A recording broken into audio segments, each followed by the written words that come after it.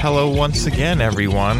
It is Monday, February 14th, the special Valentine's Day episode. We're going to have all Valentine's Day themed the entire time. Everything love-related. Forget about the Super Bowl. It's Valentine's Day. No kidding. That's all. Probably the only time we're going to mention it. But hey, it was Super Bowl week. We're going to talk about the Super Bowl, obviously. Amongst other things, we're actually going to talk a little basketball today. There was the NBA trade deadline. There's a lot to cover today in general. We're going to talk a little hockey today. Yeah. We're going to be a real sports show instead of just a football show this time. Listen, all real sports shows are football shows during the NFL season. A little bit. Honestly, come on, the NFL kills it. If you're going to be honest with yourself and just go by ratings and what people care about, you're an NFL show. I mean, ESPN still will cover. I was just about to say, no one cares about the NBA the way that ESPN thinks that they care about the NBA. They really don't. Go look at their ratings. I think it's more no one cares about LeBron the way ESPN cares about LeBron.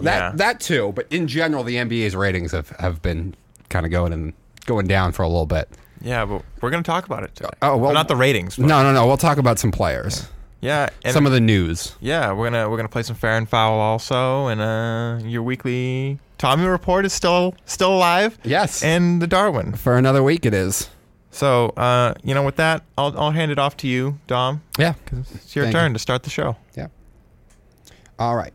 There is a reason that I named this show what I did. Slow your roll. Now I expect fans and stuff to get caught up in storylines and be emotional. And the media loves stories, but I've always thought that the media, if you're a sports media, you're talking to the rest of the world, who many of them can't follow it as closely. You should be objective.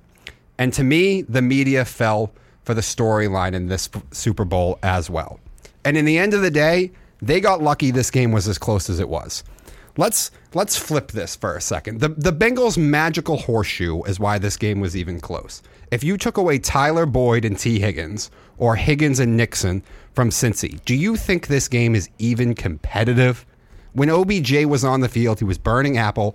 OBJ was a big part of the playoffs throughout. You knew he was going to be a big part of this game too. They had no answer for him. They were already missing Higbee, who was second on the team in receptions. The Rams are the far better football team. And if you look at that second half, Cincy basically got gifted 10 points.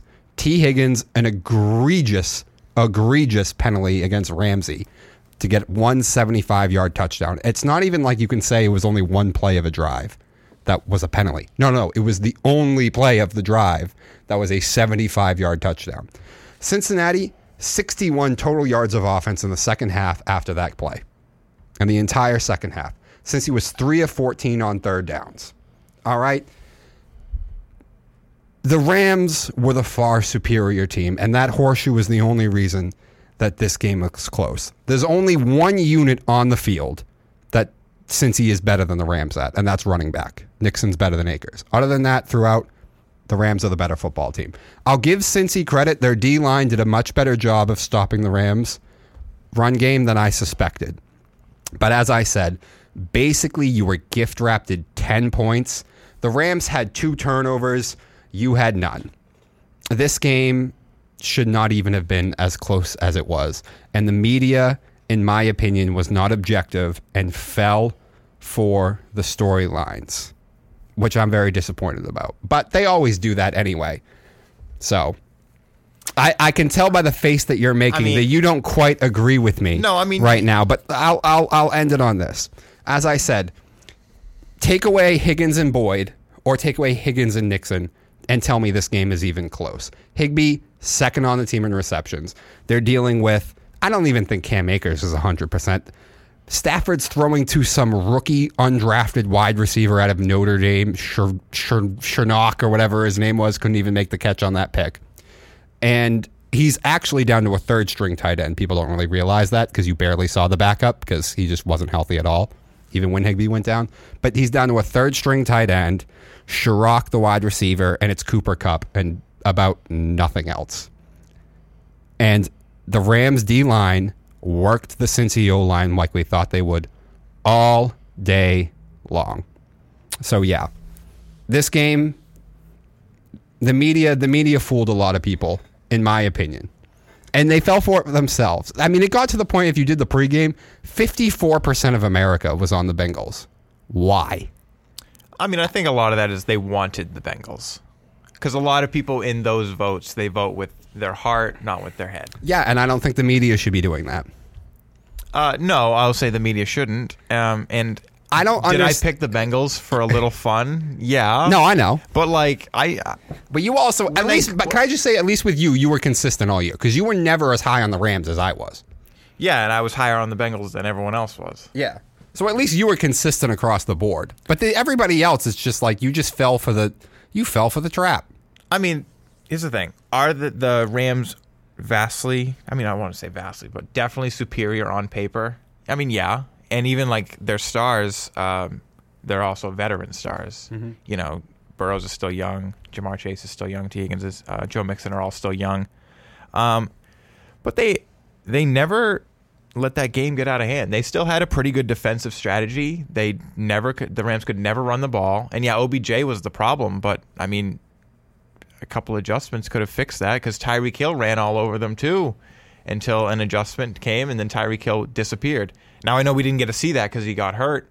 But other than that... I would say the Rams have better secondary options than even the Chiefs do. Because I think Vance Jefferson on your third corner is actually decent. The problem was once Eli Apple got to switch to Vance Jefferson, could get no separation. Yeah. So I agree with you that like they are the superior team. They should have won. But like this was just a wild and wacky year. Bengals were a team of destiny, and I mean, like I said, they made it a winnable game. That was their strategy, seeming all playoff long. Just make it a winnable game going into halftime, and make the adjustments and pull it off. Now, yeah, after that big play by Higgins, which, like, yeah, he snapped his neck there, and went running down the field, but they let that stuff go all game. I have, for the past like 12 hours since the game ended, I have seen screenshots and little GIFs of people's from their TVs of just penalty after penalty that they let go. Okay, but that's little ticky tack. That's not ticky tack. That was that was egregious. There was some egregious misses even at the end. That's about as egregious as it gets. But like, no, but Higgins' penalty on Ramsey's coverage is about as egregious as it gets. Here's the thing: it's so fast, and the ref was behind him, not in front of him. So he saw some. I can see how and Ramsey went flying. And he's like, I didn't know what to do, so I'm going to keep my hands in my pocket. I get how it happens, but it still doesn't change the fact that it's egregious. Real quick, Jesse, how many times over the course of an NFL season, or even like just for the sake of this argument, right, over the course of one game, do we see a flag get thrown by an official that is 20, 30 yards downfield, or just in any other direction away from the play where a penalty occurs? Like the ref is 20 yards away from the play? Right. Kind of all too often, I would say. So there was, I mean, here's the thing. There always are refs down the sideline, and there wasn't a ref far. It's just his angle kind of sucked to see that play. Now, there's usually a guy deep in the middle of the field. I don't know how far away he was. He could have seen it. And here's the thing. If it's from the ref far away and he gets the call correct, or I understand maybe what he saw, I'm not that upset with it. But you're right. Refs throwing the flag from a distance, it bothers me in hockey too, where there's like a penalty and then it's like the ref in the neutral ice that made the call. It's like, what are you doing, dude? Like the guy close, let it go. So it could have been like the refs, maybe he saw something, but then he's like, oh, he didn't throw the flag, so he saw it better than I did, so maybe I won't. And it's just that kind of groupthink going on. I mean, a lot of things can happen here. Worst case. I don't even want to nitpick that play to that point because I understand how missed calls happen. My point is just this. If they were gifted basically all of their points in the second half, and if you flip the script and you took away Higgins and Nixon or Higgins and Boyd, do you think this game is even close? Probably not, but I think there were plays early in the game for Cincy to make where it could have possibly put them in better position. Yeah, probably. Oh, I think Cincy made some mistakes that actually let them maybe lose this game early in the game. The first one, and probably the biggest one for me that comes to mind, is that first fourth down 100%. that Cincy went for it. 4th and 1, I love the call, hate the decision. Hate the decision. Why would you go to Chase there? You have 2 defenders closing in on him. You have T. Higgins by the sideline. There's not a single defender within 5 yards of him. He also had the back. Awful read for by just Burrow. a screen if he needed to. So if he waited another second, like he had options, which I know he didn't have. He didn't have 2 seconds, but if he was willing to wait that extra second, like he could have made a play maybe. Yeah, maybe. I just think, I mean, you look at this, I think there's no doubt the Rams are the better team. The Rams are basically missing 2 of their 3 best weapons throughout most of the game, since he pretty much had everybody available. They didn't have Uzama. He played, but he but wasn't. If you were to go down the list of weapons for the Bengals, I'm not saying Uzama's not talented or something, but the way their I'd offense rather have run, Higgins, but Uzama's or probably Higbee. Sorry, Uzama's probably what, their 4th or 5th biggest weapon on offense. yeah, but he's the number 1 tight end, He is, but and that helps in blocking in the run game. But I think you could make the argument Uzama is 5th.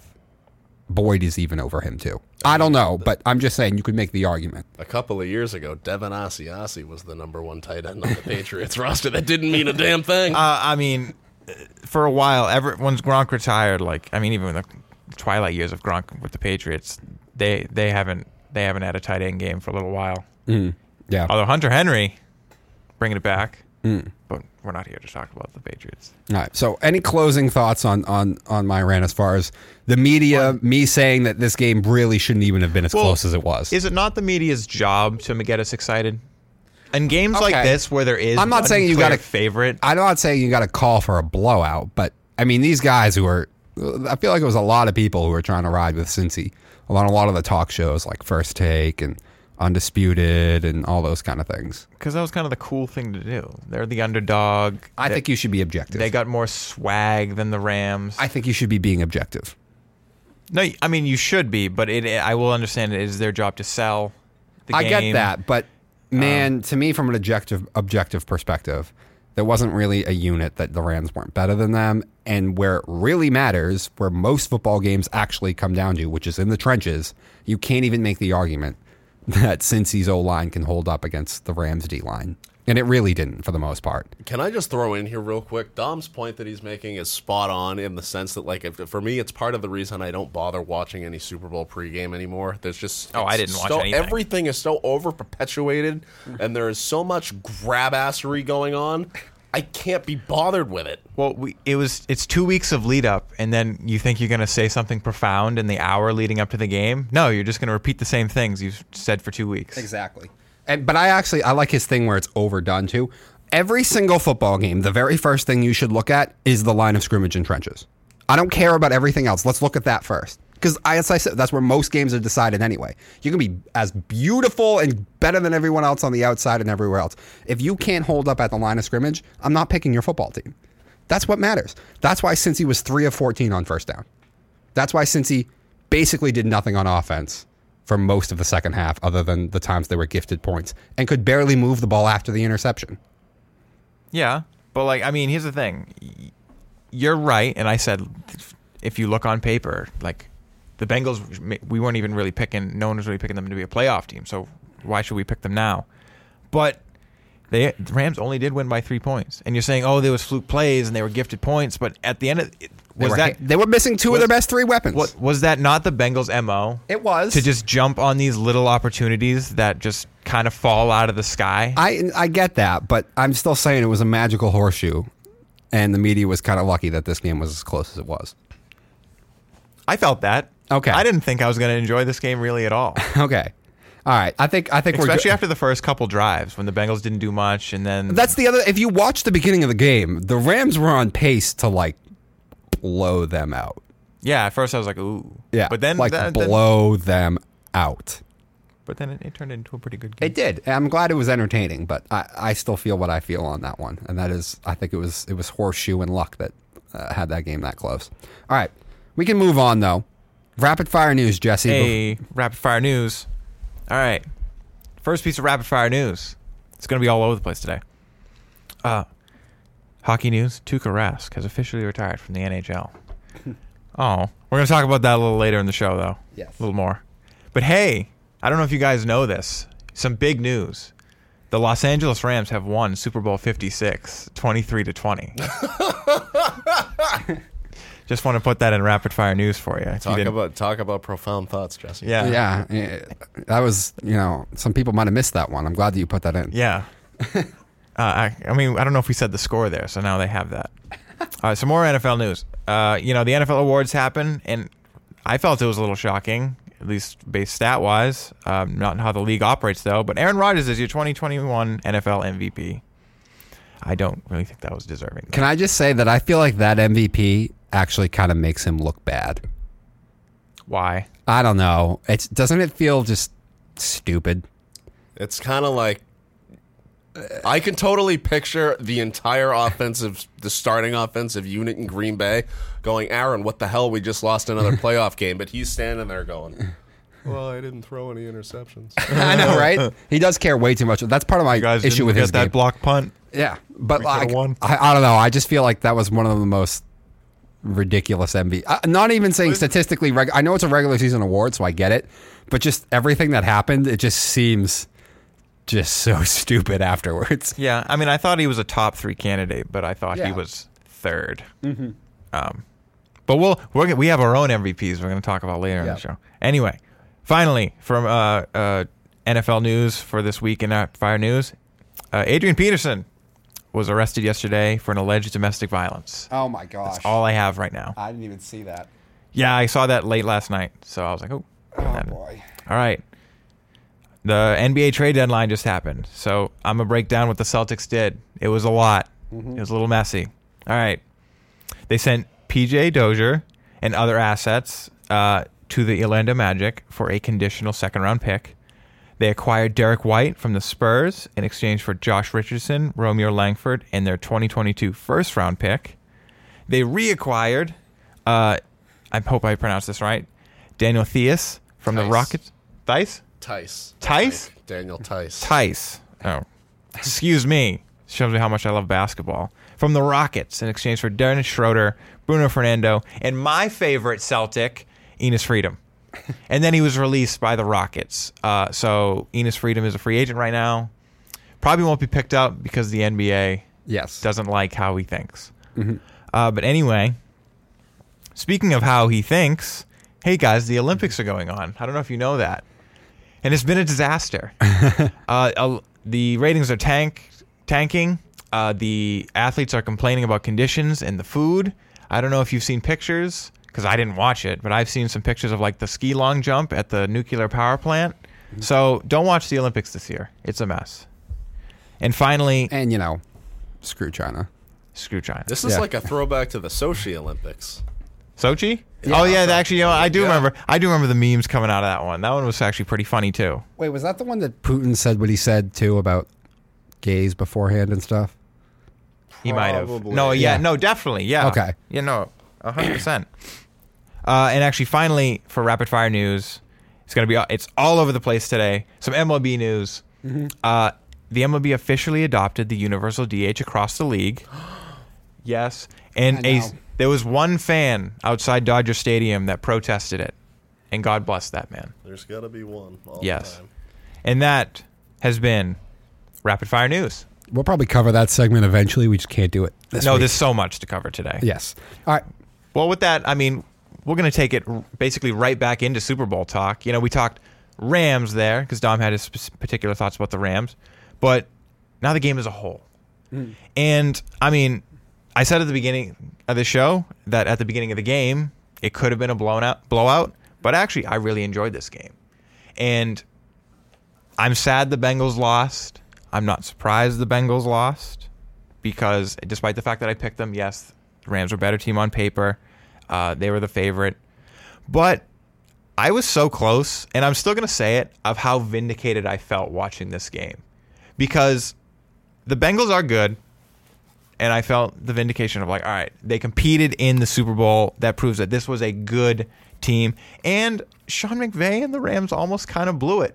And when OBJ went down and Aaron Donald, he had some big plays. He made the I guess you could say the biggest play of the Super Bowl. He won the Super Bowl with that fourth down play. But for the most part, he was not the biggest factor.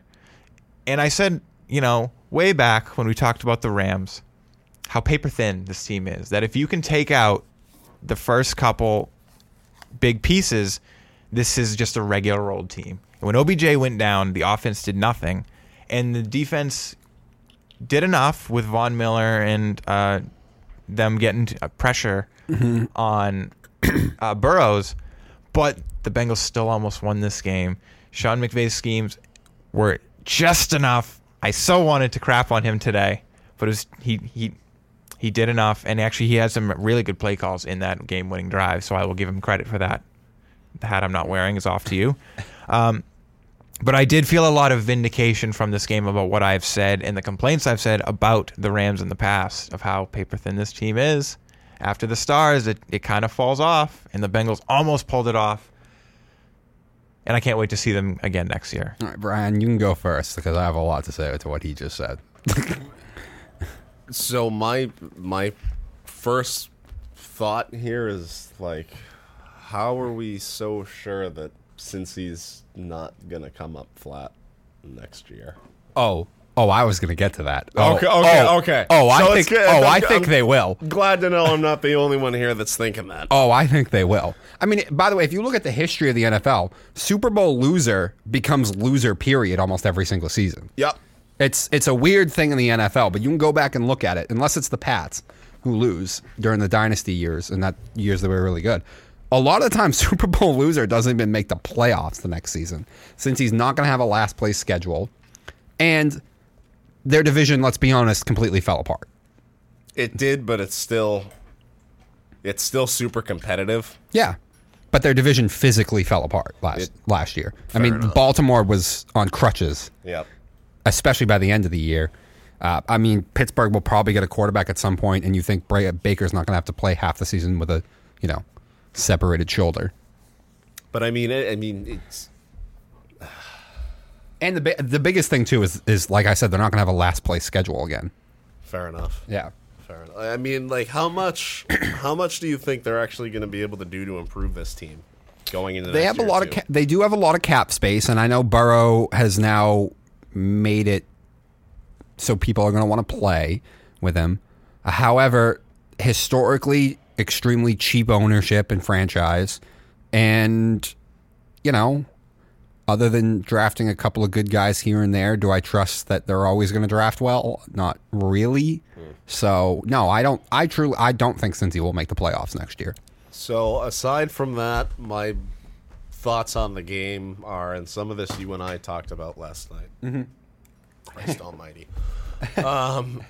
So one of the first things, thank you, Jesse, that I took away from this game was I was very impressed with the amount of pressure that Cincy was able to get on Stafford early in the game in early down situations, first and second down. And I think that would have been, that's a big part, going up against an offense like that, where if you can put them in second and long, third and long, that'll do absolute wonders for you. Yeah, I was actually surprised how much the Bengals' defensive line was able to compete with the offensive line of the Rams. They were hugely surprising last night. That I did was surprise me, surprised too. that the secondary was able to, look as good as they did too. I don't think the secondary looked very good that was until definitely OBJ went down. the weak point. I shouldn't say looked as good, but to a degree was able to sort of keep Stafford a little bit in check, keep those receivers a little bit in check. I think those picks Stafford threw, I think that's a little bit of Detroit Lion coming out. But the first one was an underthrown ball a little bit. yeah, but the first one was basically a punt. I know a little bit. Yeah. So it wasn't the biggest deal, and then no points came out of it. I didn't have a huge issue with Stafford's picks. I thought the second one probably should have been caught by Chirac also. So what? All right, He got his hands on it. Just to play devil's advocate, what quarterback do you think played the better game? Oh, Stafford. 100%. 100%. I think Stafford made the bigger throws. Stafford had to ring his team in when things were melting down around them in the second half. Stafford was missing multiple weapons. Yes, he threw the two picks, but like I said, the one was off Chirac's hands. Did he throw it a little bit too hard? Yeah, but Chirac probably should bring that thing in. And then the last one, I think everyone just gets caught up on the pick thing. It wasn't it a third down anyway? It was and that OBJ had just went down. It was basically just a punt. I have no issues with the first one because at that point it's third down. Clearly nothing else was open, so might as well just chuck one up to the end zone and see if you can get a gift penalty or somehow Jefferson outplays him and outjumps him. That's true. Yeah, I mean, and like I said, maybe the ball was just a little underthrown, but it wasn't.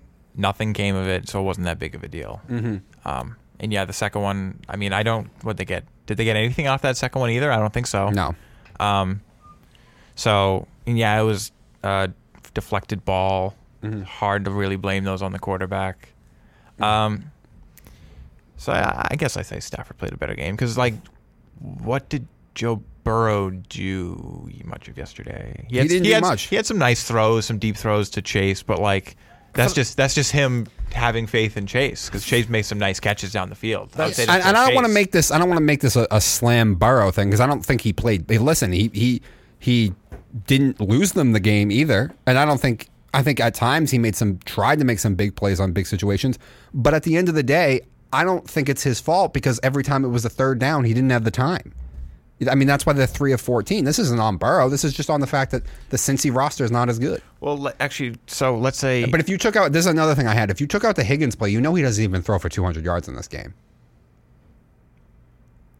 Damn. Yeah. Well, I mean, I was going to ask, like, let's say Cooper Kupp, let's say the Bengals make a goal line stand and win the game 20 to, 16? Mm-hmm.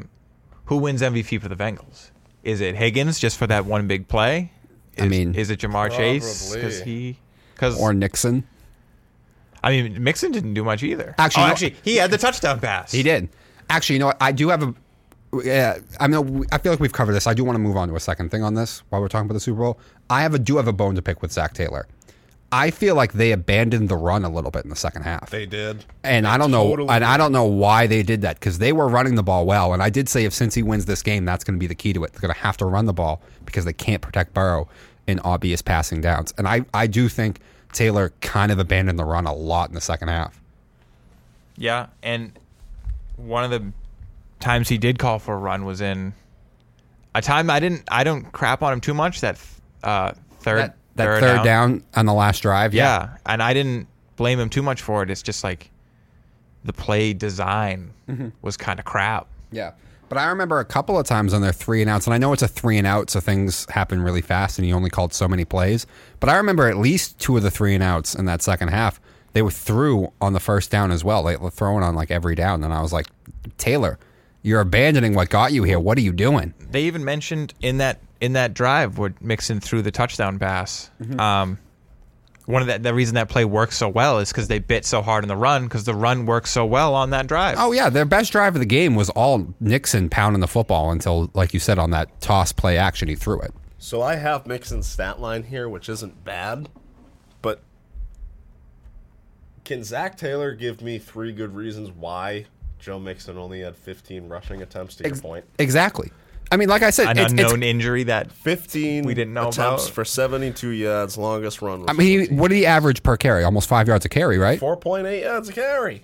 That's almost 5 yards. Feed that kid. No, yeah, all game long. I know it. They really did abandon the run. That is on Zach Taylor a little bit, and you know what? This happened. Sean McVay did this at times during the regular season too, where he would just get caught up in the fact that he had the wideouts and he had Stafford, and he would do that. A lot of coaches do that, but that was a big problem for me watching the game and a mark on Zach Taylor a little bit. These things happen. It's a Super Bowl. He's young, but no, that was a big problem. Especially, like I said, clearly the best drive of the game by Cincy was all about Nixon running the football.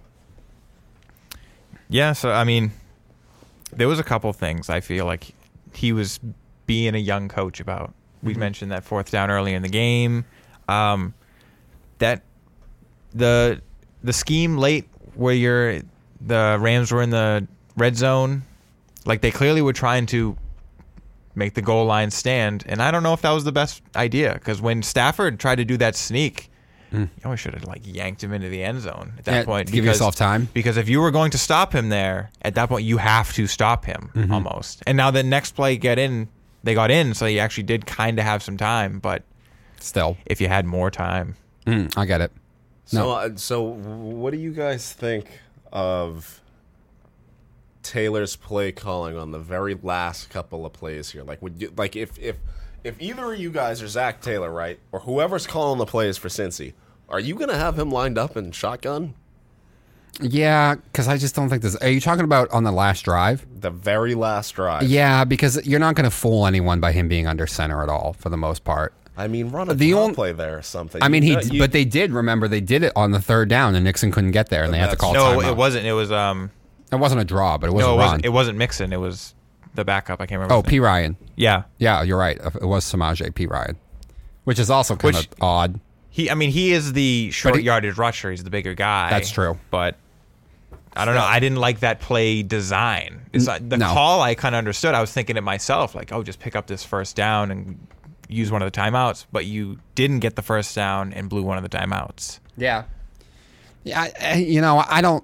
I get the nitpicking on that. Maybe the play design wasn't great. I didn't have a huge issue with any of his play calling in the last drive, though. To me, it just came down to, and I was talking to my family too, and I said this when he said Burrow's getting the ball. I think I said it to you too, because you were there. And you go, oh, we're going overtime, and I went, no, because the Cincy O-line's not going to be able to hold up to the fact that the Rams know they have to throw it now.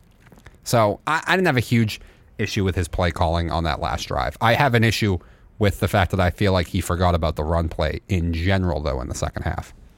All right. I do have one on your paper thin thing, though. I don't know why you think that. I mean, Weddle's a good safety. Ramsey's still one of the best corners. Weddle got injured. He did. But there's Donald, there's Floyd, and there's Von Miller. And like I said, they won this game despite, if you want to go back in the season, no Robert Woods, and then OBJ mid-game and Higbee last game. So three guys gone on offense, two of the best three weapons within the playoffs. So I don't see your paper thin thing. No, there. I mean, it's what I said of like, hey, I mean, they did go out and get Von Miller. That obviously added depth. They didn't have him when I first said that. But it's like, I made the point of, if you take out at the time Aaron Donald, that pretty much neutralizes a lot of the pass rush. And, obviously Von Miller changes that dynamic a little bit. But the pass rush wasn't that bad until the end of the mostly actually the beginning of the game and then the end of the game. But for the middle, they dealt with it pretty well. You know why they dealt with it? Much better than I thought they would. Do you know why they dealt with it? Because they were running the ball with Nixon effectively. That is true. That's exactly why they were able to deal with it. And then, OBJ was, catching the ball over him. But then once he went down, didn't have anybody. And Higbee didn't play and Robert Woods was already that's why gone. You're literally proving my point, though. That's what I'm saying. How handicapped they were, and they still won the game. But yeah, that's the thing. You took out these couple things, and but if they played the Chiefs, Bills, they were not winning this game. If you took away Kelsey from the KC offense, not even taking away two people, just take away Kelsey from the KC offense. I mean, yeah, they had the same problem. How much when they function? No, I said they have the same problem. I mentioned that, but we're not talking about the Chiefs. I know, I get that. I think I just a healthy Chiefs would have beat this Rams team yesterday. Oh, I don't think so. I think they would have. Oh yeah, they would have. I think the Bills would have. Wait. The Rams team that got handicapped throughout the game, yes, KC would beat them. If the Rams had everyone available, I think the Rams would beat KC. Yeah, I think they would. That's a close call, Dom. I think they would. Well, That's a close call. I mean, KC has too many horses, for Christ's sake. I don't think they do. And I think the Rams D-line could do similar things to what the Bucs D-line did to them in the Super Bowl. They could, but I think Mahomes in his own right is talented enough. He's this, though. Yeah. Dips in that. I actually do think maybe the Bills would have beaten the Rams, though. I think the Bills are a tougher matchup, actually, for the Rams. But anyway, the last thing I want to go to is, I mean, I like that you brought this up. The presentation, the job that NBC did. What did you think about that? I was pretty much I mean, like I said, I don't really watch pregame. I don't watch halftime show. I liked the way that the game was done and presented. I thought it was great. Looked awesome. Sounded awesome. I've always liked Michaels and Collinsworth. I mean, every now and again you get Collinsworth going. Now here's a guy. Just we know. We know. Yeah. But yeah, it's aside from Collinsworth doing the couple of Collinsworth things that you're pretty much guaranteed to get out of him every time you watch a Michaels and Collinsworth broadcast, I thought the presentation was awesome. Like I said, looked great, sounded great. The halftime show. Can we take a second for that too? When was the last time we got a halftime show that good? You're talking to the wrong person, Brian. Really? I didn't watch it. I didn't see it either. I didn't watch the halftime show. So You know, here's the thing. I don't know. I heard good things. I heard good things too. I assumed that there was going to be some sort of political thing that was thrown in there, and I just didn't want to deal with it. the most political thing that they did was that part of the stage setup that they had was a white building. So everyone's going, oh, it's the White House. It's the White House. No, it's not. Oh, Okay. I mean, hey, maybe You know what? I'll look it up and watch. It is a I'm gonna structure applaud- that happens to be I'm going to white. applaud. I'm going to applaud the NFL then and NBC then. And I kind of wish I watched the halftime Okay, show just to see that Go nothing back. happened. Go back. I'll go back and watch it. I'll go back and watch it. report back. Okay, I will. I will. I I just- need opinions. I just haven't watched the halftime show because halftime is when I go to the bathroom, get food, do a whole bunch of other things. So I just didn't see it. No, I got It's you. nothing against. I mean, I like Snoop Dogg. I like some Eminem. I like some Dr. Dre. Who else came out? I saw that picture of Fitty upside down. Kendrick, Fitty. Oh yeah, Kendrick. Mary J. Blige. Yeah, I heard she didn't get paid to be there. Really? Yeah, I heard she didn't make a dime. Really? What a crock! Yeah. That's crazy. Snoop just bought Death Row Records the other day, and you can't give Mary J. Blige a little stipend. I didn't know Come Death Row on! Records was still up and running. He I used didn't all the either money until for the Death other Row day. Records, I guess. All right, we're getting off track. Actually, can I just say one more thing? I want to defend what I said with the Bengals will be back. Because Okay, yeah. this is still a pretty well-rounded team. They obviously still need to fix the line. And if you focus on that, like then the offense is pretty solid. I think one of the best, at least in the AFC. And then the defense, you know, just a little couple things here and there. I think so. That's why I think this team could at least be a playoff team next year, competing in their pretty tough division. We'll see what the Steelers and the Browns do this offseason to get back in it. But and if the Ravens can get healthy. But I think that's why I think this team. Just take a couple moves and you'll be a good team for a little while. Can I give you a stat? Joe Burrow has never beaten the Cleveland Browns. Really? Nope. It's interesting. Do you know why? I mean, he's only played them Do you know why? four times at most. Do you know at this why? point. Because the Browns on that front seven and the Browns' ability to run the ball on Cincy are the weakness of Cincy. They just match up really well. That's why you focus, Cincinnati, on your offensive line. No, I know. And Yeah. I mean, I'm not saying they're going to go like into the toilet, like win 5 games. I think they'll be right back in the middle of the pack of the AFC North, and mediocre. yeah, and I don't think they'll make the playoffs because the division is going to get better, in my opinion, and because if you look at the history of the NFL, the team that loses the Super Bowl usually falls off quite a cliff. All right. So we are going to wrap up our NFL season in review real quick with some awards and some stuff.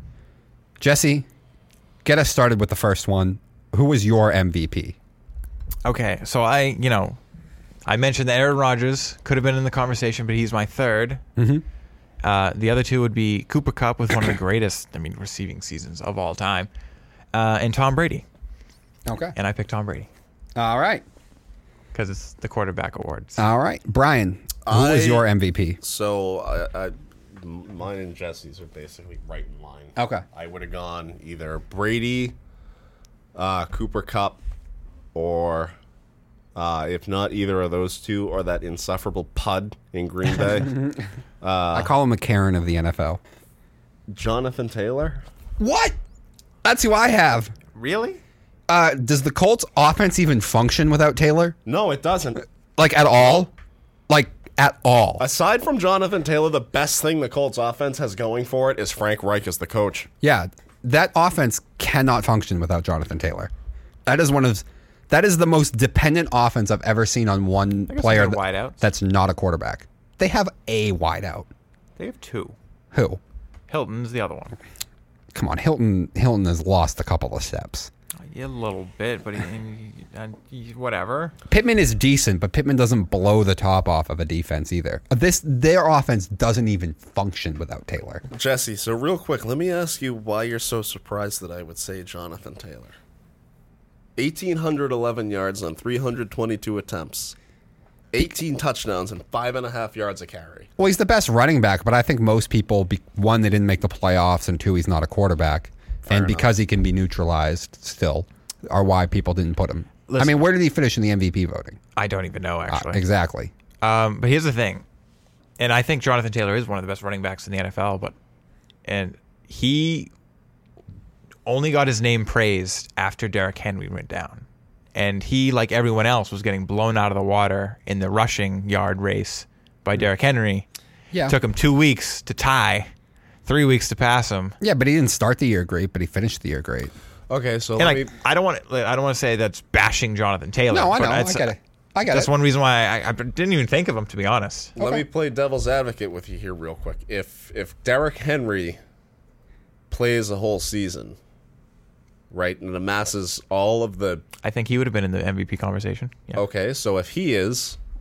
Why isn't Taylor? Right. Because Jonathan Taylor didn't put up the 2,000 yard plus season that Derrick Henry was definitely on pace for. I guess. I see 1,800 that. yards is still 1,800 yards. That's a lot. That's a great season. What, he had 18 touchdowns, did you say, as well? 18 And my thing is- touchdowns, and my 5.5 thing- yards a carry. Despite how much we've ripped Tannehill recently, the Titans' offense, even without Henry, is still more functional than what the Colts' offense was without Taylor. And actually, I will say Derrick Henry has better wideouts to play with also. Yeah.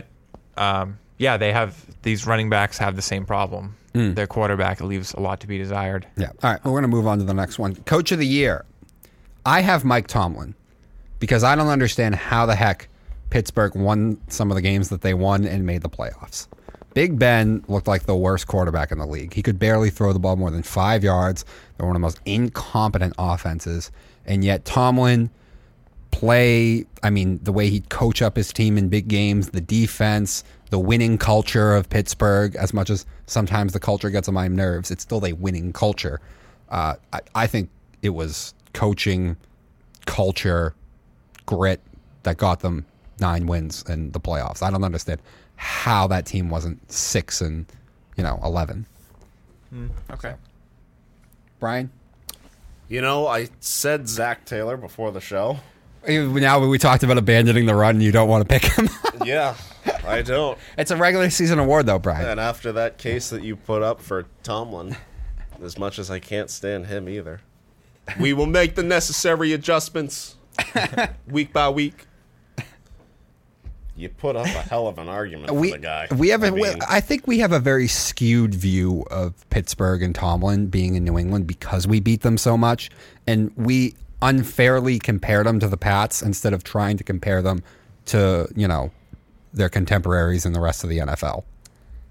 Breaking news here. Oh, really? Real quick. Yeah.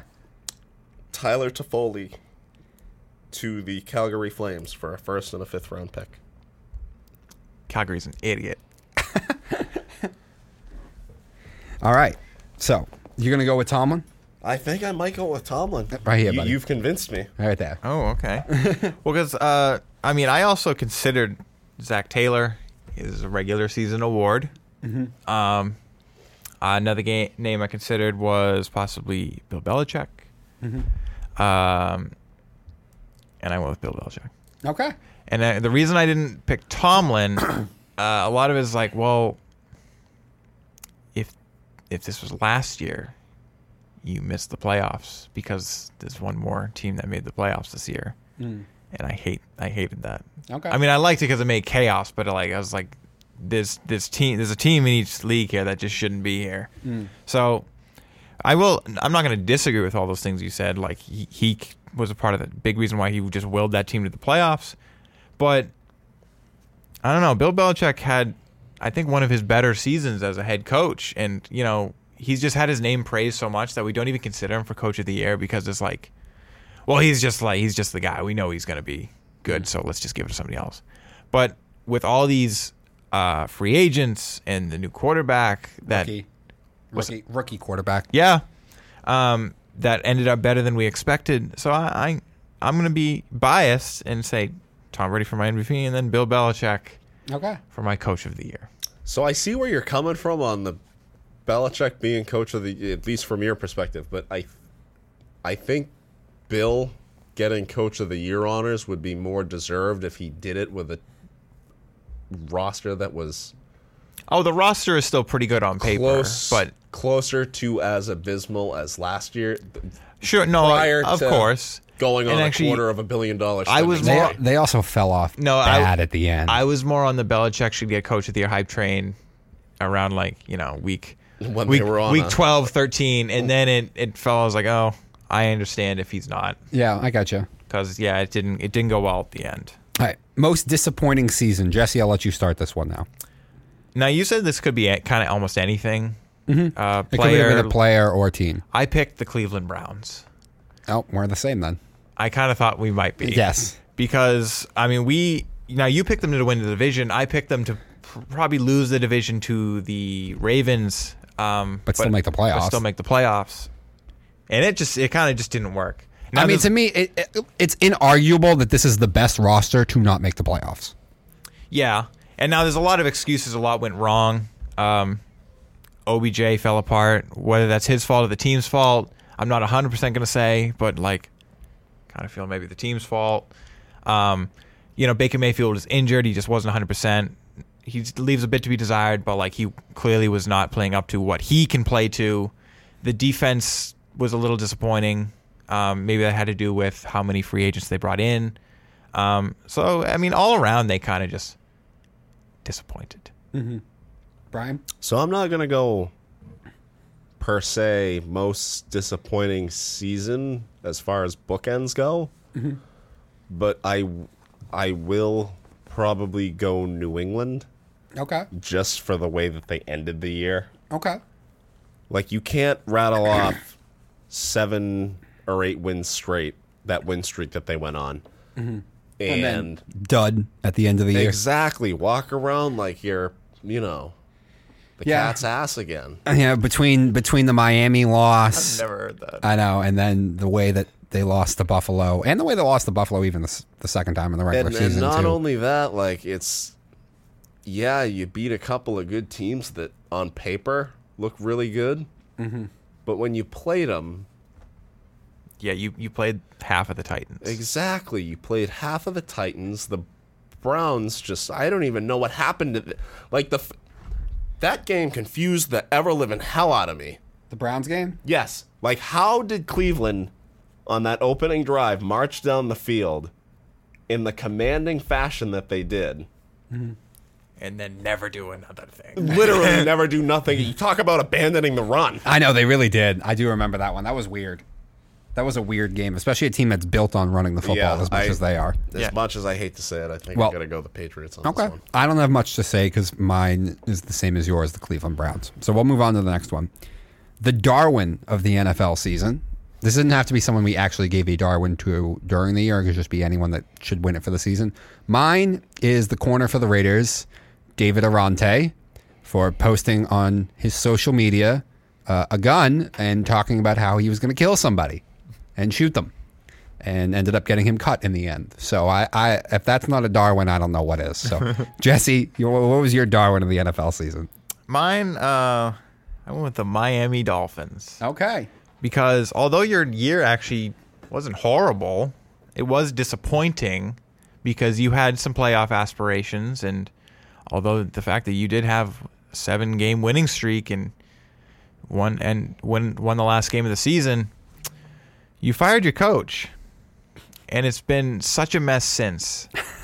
And you fired a good coach, and then you hired a guy that I want to kind of just punch in the face when I look at him. Looks like he's going to try to sell you crypto after he hands you your that's a good one. I've seen a lot of memes describing this dude, and that is a good one. I haven't seen that one. He's going to try to sell you crypto after he hands you your macchiato at Starbucks. I did hear the barista comment. I didn't hear the crypto part, but Colin Cowherd actually called him a barista. So that's why I feel the Miami Dolphins, because they had a decent situation and a good coach, and now we got lawsuits and Yes. Also, here's the other thing to throw in there, the caveat too. They also, at least in my opinion, trashed their own season with all the Deshaun Watson rumors earlier in the year. I think that totally blew things up in the locker room for like the first 5 or 6 weeks. Probably, yeah, 100%. We talked about that a lot during the season. I don't know if we talked about this the last time I was on the show, because the last time I was on, we talked a lot about the Flores lawsuit and Ross and this whole Miami debacle. But to your point, Dom, about all the Deshaun Watson hoopla that was going on in Miami, do you think part of the reason they let Flores go was because, I get the impression that Flores, maybe not huge, but is to some degree a big Tua guy? No, it was it was the opposite. It was the opposite. He doesn't. No, it was the opposite. It was the GM and the owner believed in Tua, and Flores didn't. Okay. So Flores was actually the one who probably was really lobbying for Deshaun behind the scenes. Okay, so I got. But I will say this, but to me, it's still not on Flores, because Flores is only telling them. Flores at the mic said all the right things. To me, this is on the GM and the owner. You either get the deal done or you don't, and you keep telling the media where this is fake news. We're not into it. There was also rumors that he said to Tua that they wish he had Burrow or Mac Jones or a couple other ones. Yes, there was that. I don't know if I believe that. I think that was a lot of Miami trying to destroy his character because of the blowback they got for firing him. But there is that. It was known that he wasn't the biggest fan of Tua. Yeah. Flores was not a Tua fan. That was actually part of their disagreements with him in the front office. So, okay. That has been it for our NFL season in review. You didn't pick a Darwin. Oh, yeah, no, he didn't. I forgot. Brian, I'm sorry about that. Who was your Darwin? We also talked about this before the show. I'm with you. You cannot Post on your social. Post stuff like that on social media. Whatever you have coming to you, you deserve all of it. It's so stupid. It really is one of the dumber things I've ever seen. Him and Stephen Ross. Yeah, honestly, yeah. All right, we're going to take a quick break, guys, before we get into the next stuff. Flores, his legal team's new comment, and it's a little bit of NBA, Lakers, Harden trade, everything like that. So stick with us, guys. We're going to take a quick break.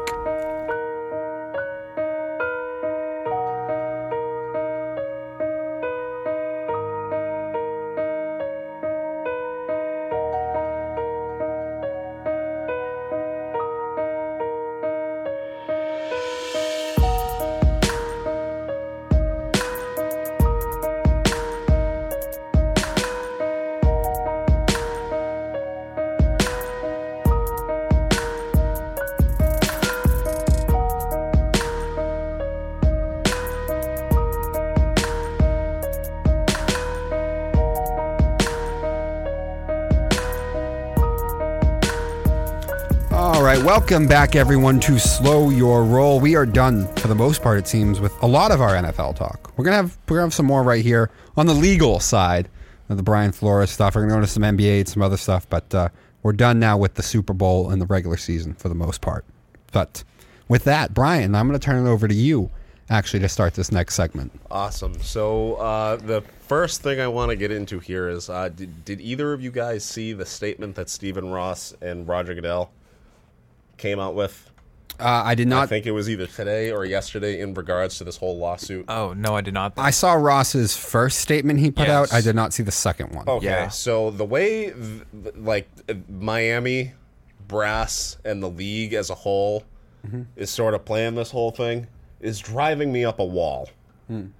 Because they're handling it so sort of lax and like it's just any other thing. Like, it's not a big deal. Yeah. Like, oh, come on, man. It's not that bad. Yeah, and I was reading Goodell's statement a couple of hours ago, and it was basically something to the effect of, we're going to do everything in our power to ensure that the league's integrity is not damaged. And he kind of just threw in a little filler at the end about how, and we're going to make sure that we do our due diligence as far as making sure that minority candidates actually get jobs. Like, You cannot just throw that in there so casually like you're giving the people and the pundits and all of these minority coaching candidates a bone. That's not how it works.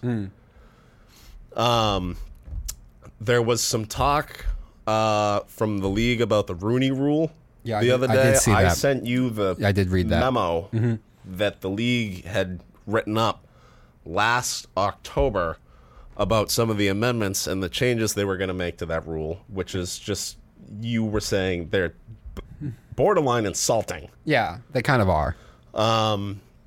Another thing I want to touch on real quick is last week when I was on the show with you guys, I posed the question, does the Lovie Smith hiring in any way, shape, or form play into this or have any sort of part in the narrative?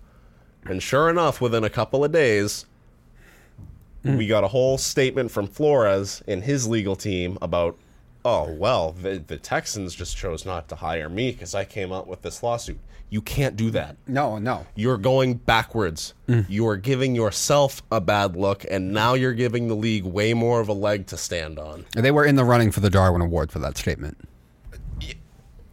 What is the point? Yeah, it's not like I disagree still with Flores' cause, but I don't know how they let that go out from the legal team. I don't either. Like, if you're going to comment on it, congratulate Smith and say, this is a step forward. This is a step in the right direction. This is a step towards amending the issues for which I even brought this lawsuit to the table. Yeah. Yeah, It's a massive, massive step and backwards. the second comment and how it relates to the other thing that they said is the one that really got my attention, not just that he didn't get it because of the legal thing. He said the only reason Flores didn't get it is and it was like, are we crapping on Lovie Smith? Is Lovie Smith not qualified? So I mean, it makes Flores look me-oriented, petulant, you know? I'm so glad you mentioned that, because in the agenda that I had written up that I sent you a picture of, I wanted to, just for the hell of it, based on the comment that Dom just brought up, the only reason they didn't hire me, that's not the only reason, Brian, as much as I like you. It's not. I did a deep dive on Lovie Smith, and I did. Lovie Smith has had a lot of success, actually. You can't do a very deep dive on Flores because his coaching positions haven't really been super relevant. Well, he's been in the Patriots for a long time. It's been outside of the build-up. last few years. Yeah. Right? Before 2014, 2015, maybe, you didn't really ever hear a whole lot about Brian Flores, did you? No. No, he was like a linebackers coach for a while with the Patriots. Yep. So I did a dive on Lovie Smith and pulled up his records, where he was, what his position was at those times. So the first thing that I found, and I didn't realize this when I looked it up the other day, the 2001 Rams, Yeah. he was the defensive coordinator on that team. Oh, I didn't even realize that, actually. I didn't know that either. The 06 Bears that went 13-3, probably no team was going to beat that 06 Colts team. Lovie Smith was the head coach. Yeah. Ron Rivera was the DC. If you take away his abysmal 8-24 record in Tampa Bay between 2014 and 2015, the guy's got a pretty commendable coaching record. Yeah. No, this is why, and this is what made the comments so much worse. And the pundits and the media talking about the only because the pundits did it too on First Take and Undisputed and all these other shows. Like, this is only because of the thing. And you know, I didn't put it in Fair and Foul because we have so much to cover. But I think that's wrong. I don't think they hired Lovie Smith just because of the Flores legal suit. I really don't. Because the Texans had just hired David Culley, who's African American and older. What the Texans do compared to the rest of the league is weird anyway. And the fact that they hired someone as old as Culley last year, and now they're going with another experienced guy this year in Lovie Smith, at least makes you kind of consistently think that they're not into the young thing as much. They want experience. Yeah. And so, And the McDaniel one, to me, also people were trying to say that's because of the suit too. My thing to that is everyone who's associated with Sean McVay and Kyle Shanahan is getting head coaching jobs. So that's the other reason why I don't even know if the McDaniel one is related to the lawsuit either, because that's consistent with the trend that's going around the entire league, which is if you've been with McVay or Shanahan. I mean, Kingsbury was just friends with them and had like a lunch with them, and they're like, no, we got to get Cliff Kingsbury. So, I mean, the McDaniel one is at least consistent with the trend going around the league as well. Yeah, and also if you're Brian Flores' team, like when you released this suit, you came out and said like, hey, I am risking my NFL career. I understand what I'm doing. I am doing what I feel is just the right thing, regardless of how I look to the rest of the league. So then you come out and complain that, well, I didn't get this job because of that. It's almost like you made were you making that comment to set yourself up for saying in the future you're going to get discriminated against too? Because that's a terrible look. Because like I said, I'm on his side too. I don't know how this will stand up in court and how you're going to prove the case that this is 100% discriminatory, but I understand where he's coming from. And now, like, it's like, man, just do the case. Stop making all these comments about like all these hires, because it's not a good look. It's really not a good look, especially after what he said. No, not at all. Brian, any final comments? Do you have your thing on the McDaniel? I want you to comment too on the fact that I said not just from the Flores legal team, and now what's happened in like, you know, all the other pundits talking about they only hired Smith and McDaniel now because of the legal suit. Do you think that's true, or do you think what I've laid out you think is perfectly viable? I mean, I guess maybe a sliver of it might be true for the fact that, like, the owners look at him and say, well, if we bring this guy in, maybe it brings us a little bit of negative PR. But look at his resume. Yeah. I mean, you can't say this for every coach. You can't. We've seen it all too many times. A bad coach inherits a good team.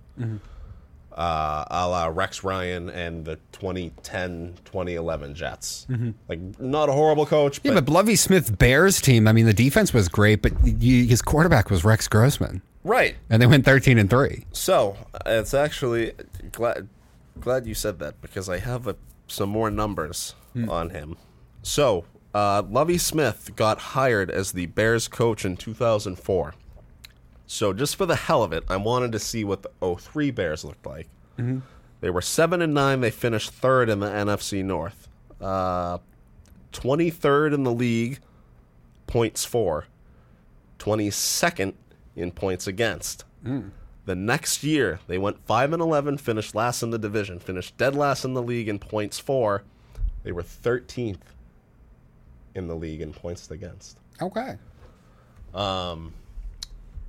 So that's just a little bit more on Smith there in relation to this topic. But to answer your question, I think it's a little bit of both. I think the owners are worried that, maybe bringing in a guy like Flores brings negative PR. It brings unnecessary distractions. But No, I was talking about, though, that Lovie Smith and McDaniel only got hired to make the NFL try and look better because of Flores' suit. That's what I was talking about. And I was trying to destroy that narrative because I think Lovey's qualified. I think the Texans thing makes sense if you look at to your point, yes, Lovey's qualified. And it makes sense considering what the Texans had just done by hiring older David Cawley the year before. Yep. And I mean, the McDaniels hire, that was... And Smith was in-house, too. That was imminent. Yes, exactly. And it comes from the Kyle Shanahan, Sean McVay thing that's going on in the league. That mold that everyone's looking for. Exactly. Sort of a young, upstart... offensive-minded. I mean, McDaniels isn't necessarily young anymore, but he's, it's not like he's a Belichick or a Bruce Arians. No, not at all. All right. From that, I think we can move on to the next one. Some NBA talk. These will go quicker. But James Harden has forced his way out of his second team in just 2 years? I think it was. So, I mean, everyone in Philly, from what I've talked to, isn't that happy about the trade, and a lot of people are thinking that the Sixers gave up too much. I don't really feel that way, just because Harden will be motivated to play and play at an elite level because he's going to have bad PR and he just tried to force his way out of a second place. He will be motivated to play at the best that he can, and superstars do win in the NBA as much as I don't like Harden. You gave up Ben Simmons, who wasn't playing anyway for the Sixers because he didn't want to be there. You gave up role guys and Andre Drummond and Curry and the 2 first-round picks. But first-round picks in basketball are like, there's about 3 to 4 players a year in a draft that make a difference. And after that, it's a whole lot of irrelevant. Just going to say, if you have a pick after number 5, what... Yeah. What I mean, the NBA draft is very irrelevant. It really is. So I don't think it's a bad trade for Philly. Does it hurt that they gave up Seth Curry and Drummond? Yes. But they're going to get a motivated Harden who needs to play at a high level to, revamp his image around the rest of the league. So I think it's a good trade for the Sixers. The Nets, on the other end, I don't think it's a bad trade because they had to get Harden out of the building. I think Simmons on paper fits with their team. How motivated Simmons is to play, I don't know. But he at least gives Brooklyn depth where they needed it. I think it's at the end of the day, I don't think it's game-changing for anybody, though. And this goes into the NBA's problem. Their players are just so unlikable. I mean, James Harden has once again shown that he's a quitter. He's a bailer. That's what he is. And he bailed his way out of his second team in 2 years. So, I don't know. That's my take on it. So that is exactly not the whole reason, but that's part of why I texted you the other day and said, can we talk about how much of a gross overpayment this is? Mm-hmm. Not just from from a standpoint of what they gave up, but from the standpoint of the kind of guy they're getting back for what they gave up. But he'll be extra motivated, at least, I think, for the first season that he's there. And then what? then you cross your fingers what and do hope. You I know, you cross your fingers and hope. Right, let's say he is motivated. But Simmons was done. Simmons was done in Philly. I feel like at this point, if you're willing to deal with Harden, you're like, well, let's win today and deal with it tomorrow kind of thing. Which I get. And like I said, Simmons was done. Simmons was never going to play again for Philly anyway. And how much longer is this window even open for Philly? It's not long. It's not open much longer. Go for it. Yeah. I don't think it's the worst thing in the world. I kind of like what the Nets got, too. Do I like Ben Simmons? No, but he doesn't have to shoot anymore. No, I think Ben works at least with what the Nets have a little bit. Someone who can get the ball to people and play defense, because Kyrie and Durant don't really love playing defense. Yeah, and you got rid of yourself a shooter also. In a sense, though, Jesse, isn't Philly's hypothetical window almost in a sense contingent upon how long Embiid stays? Because if nothing else, say Harden's done after the season, right, with Philly. For all intents and purposes. That's probably best case scenario for them. So you have one more year? If he goes, you still have a very talented young star there that's obviously good enough and well-liked enough around the league and amongst some of the elite players where he's enough of a draw for these guys. Like Harden came out over the weekend, I think it was, and basically said, look, I tried to get Embiid to come to Houston, and we couldn't make it happen.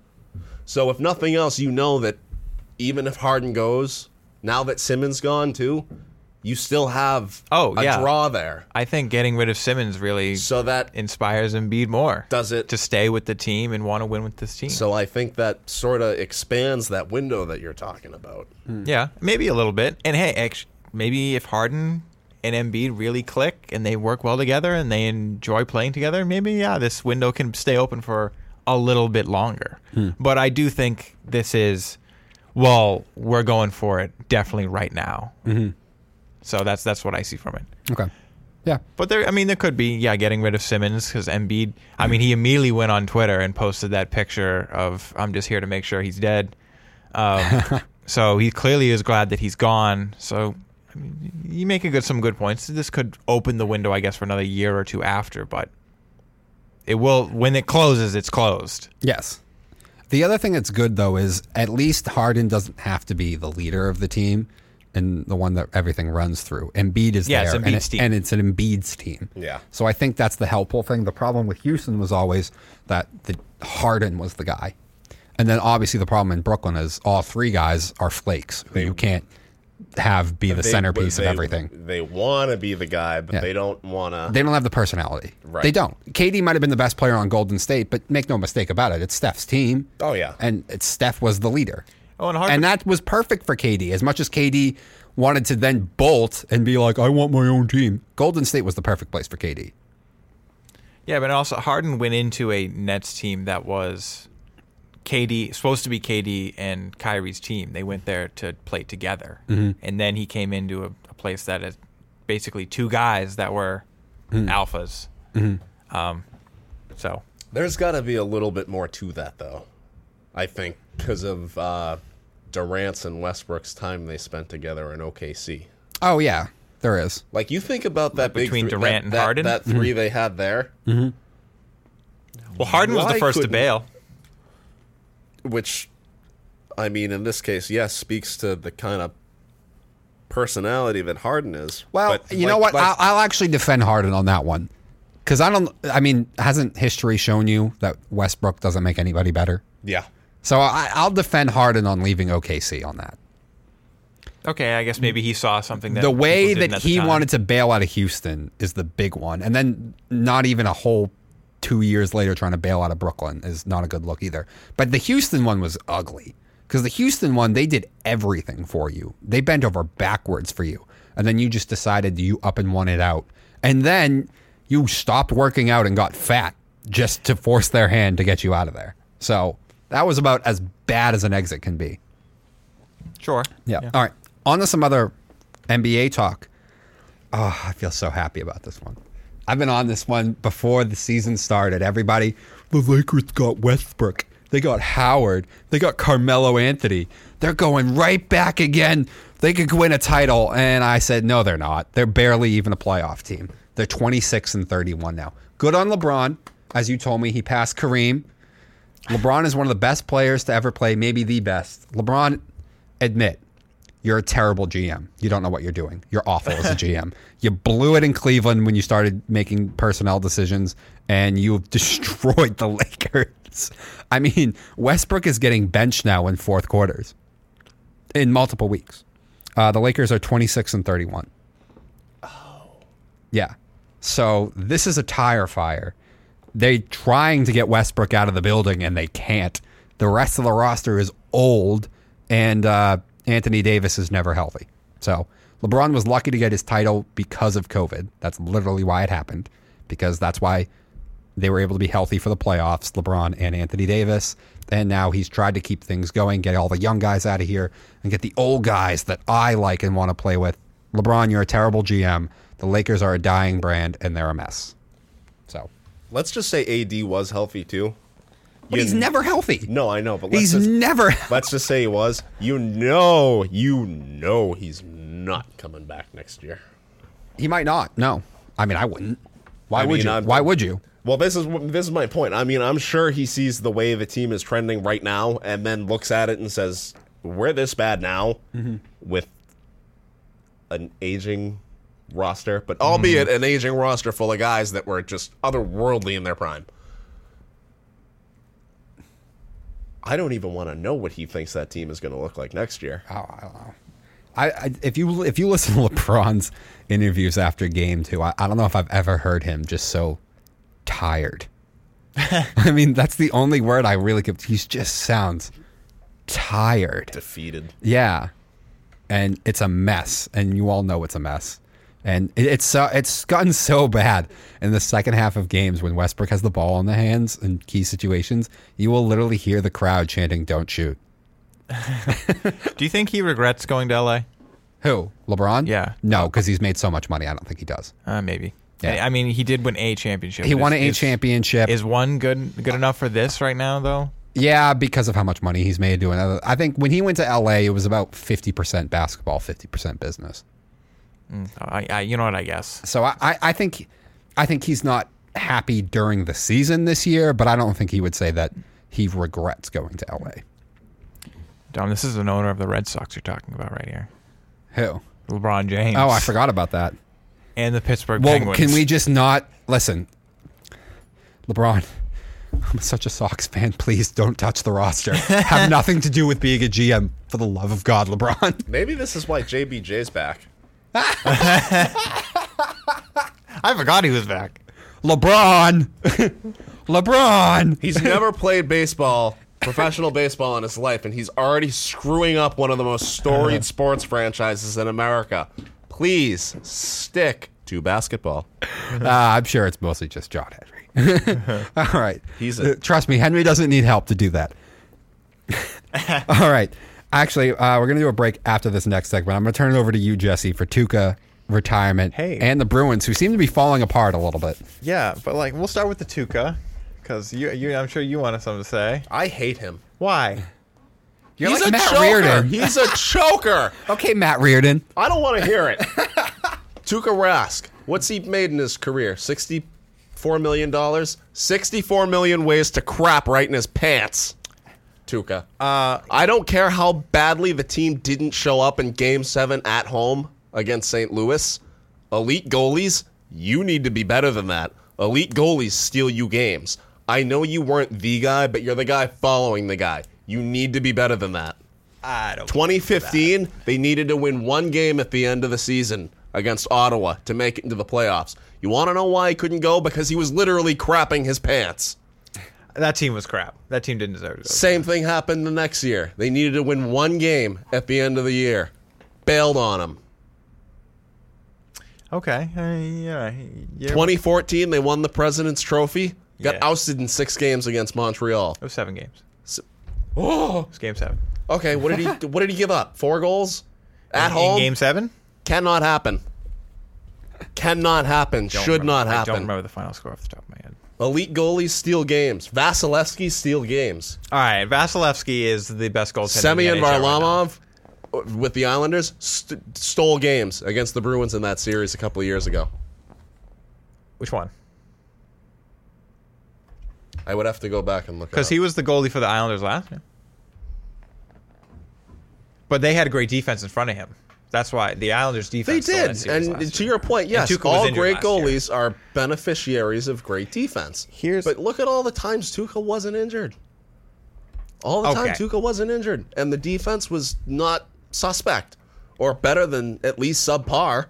There have been And you didn't get out of Tuukka what you should have. those middle years where they were missing the playoffs, and that defense was crap. But like I certainly don't blame him for Game 7 against the Blues. That team scored 1 goal in the garbage time. So like, even if he pitched a shutout, then you go. Well, it's actually 2 goals, Jesse. Was it 2? Did they score 2 goals? It was 4-2. Oh, Final on that game. excuse me. Yeah. Both in garbage time. I didn't even look up at that point.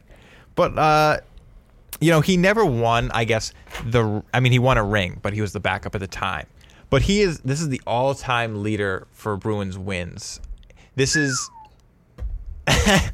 this is a guy who actually has one of the best, I think he was number 2 all-time goals against average and save percentage in the playoffs. Now, this is a guy who, the past couple of years has played with decent defenses. But they are not the Leafs. These past couple of years have been... You're a good team, not a great team. So I don't blame Rask for these past couple of years. I agree. You're a good team, not a great team. So, but do you think Rask is a good goalie or a great goalie? Great goalie. Great goalies. That is a Vezina winning goalie. Great goalies make good teams great. Yeah, he played on a President's Trophy winning team. And here's the thing about that. And he fell on his face. That team, at home. He won some games for them. In that series, they lost. And that team hit 12 posts that series. He was better than Carey Price that team, that series. If literally that was the one team that was probably going to beat them, the Canadiens. That was the one team that had their number that season. But he made 2 finals, and then the Chicago Blackhawks won. The Chicago Blackhawks were a better team, so I don't blame him that much. That one I will give you. It wouldn't have made sense for Chicago to lose that. Yeah, they were the best that team cup.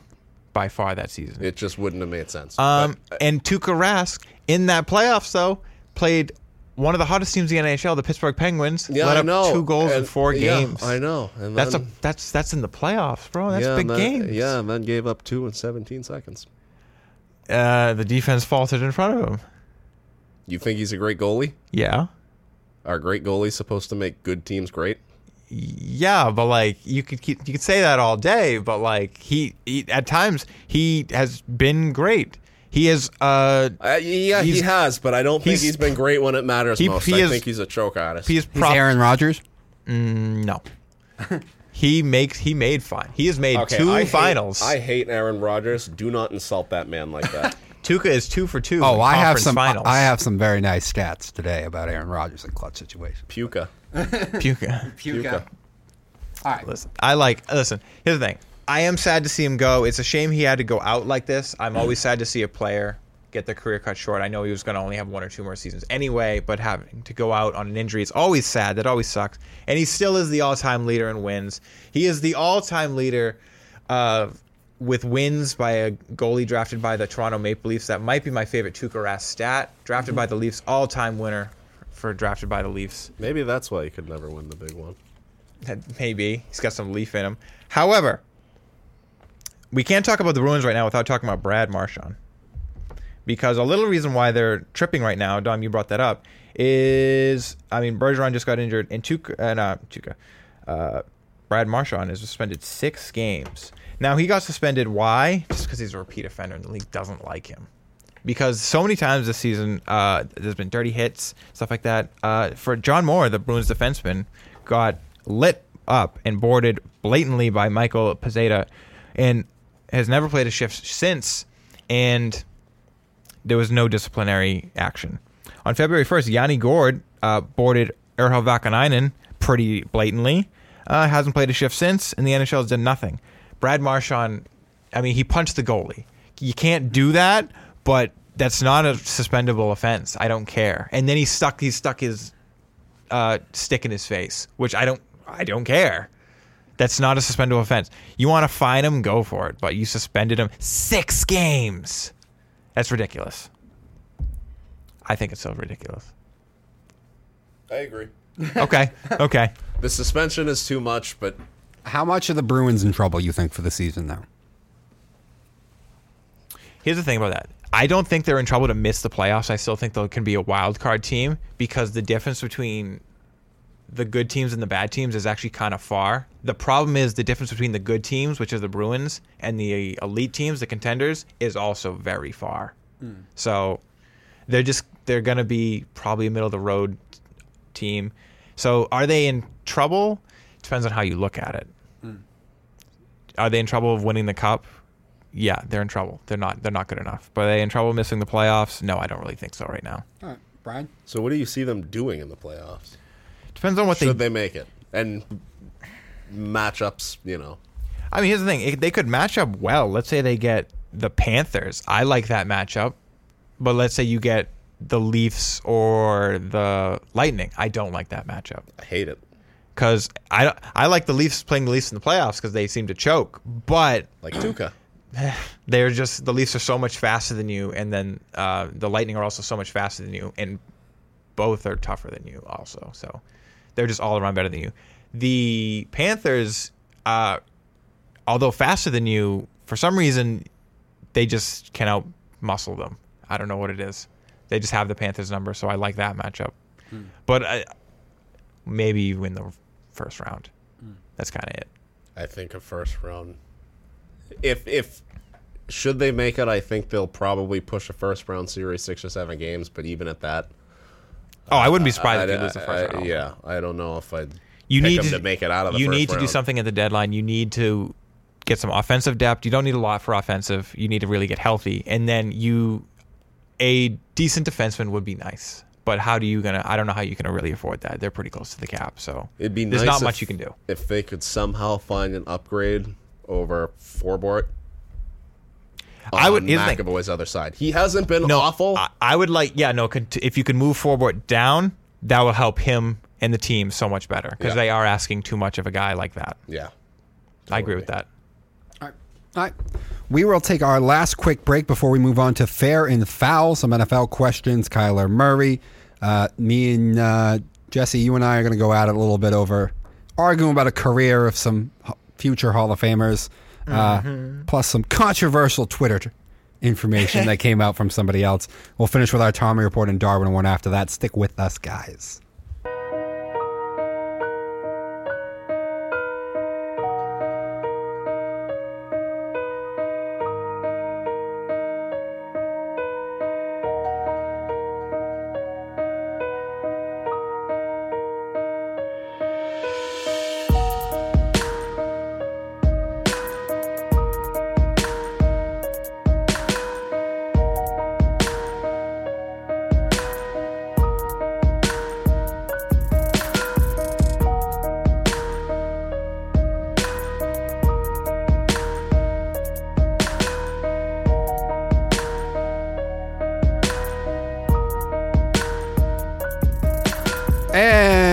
Welcome back, ladies and gentlemen. It's Slow Your Roll with Dominic Lorenzano, writer for the Yawkey Wave Report, Jesse Caulfield, and guest back in Brian Salem as well. We are getting ready to finish things up. We're going to go into fair and foul, though, real quick. The first one, some more, like I said, just so much news really happened this week. Kyler Murray scrubbed his social media of all references of the Arizona Cardinals, which begs the question, fair or foul, does Kyler Murray want out in Arizona? Brian, I'm actually going to let you start. That's a tough call, but I don't think he wants out per se.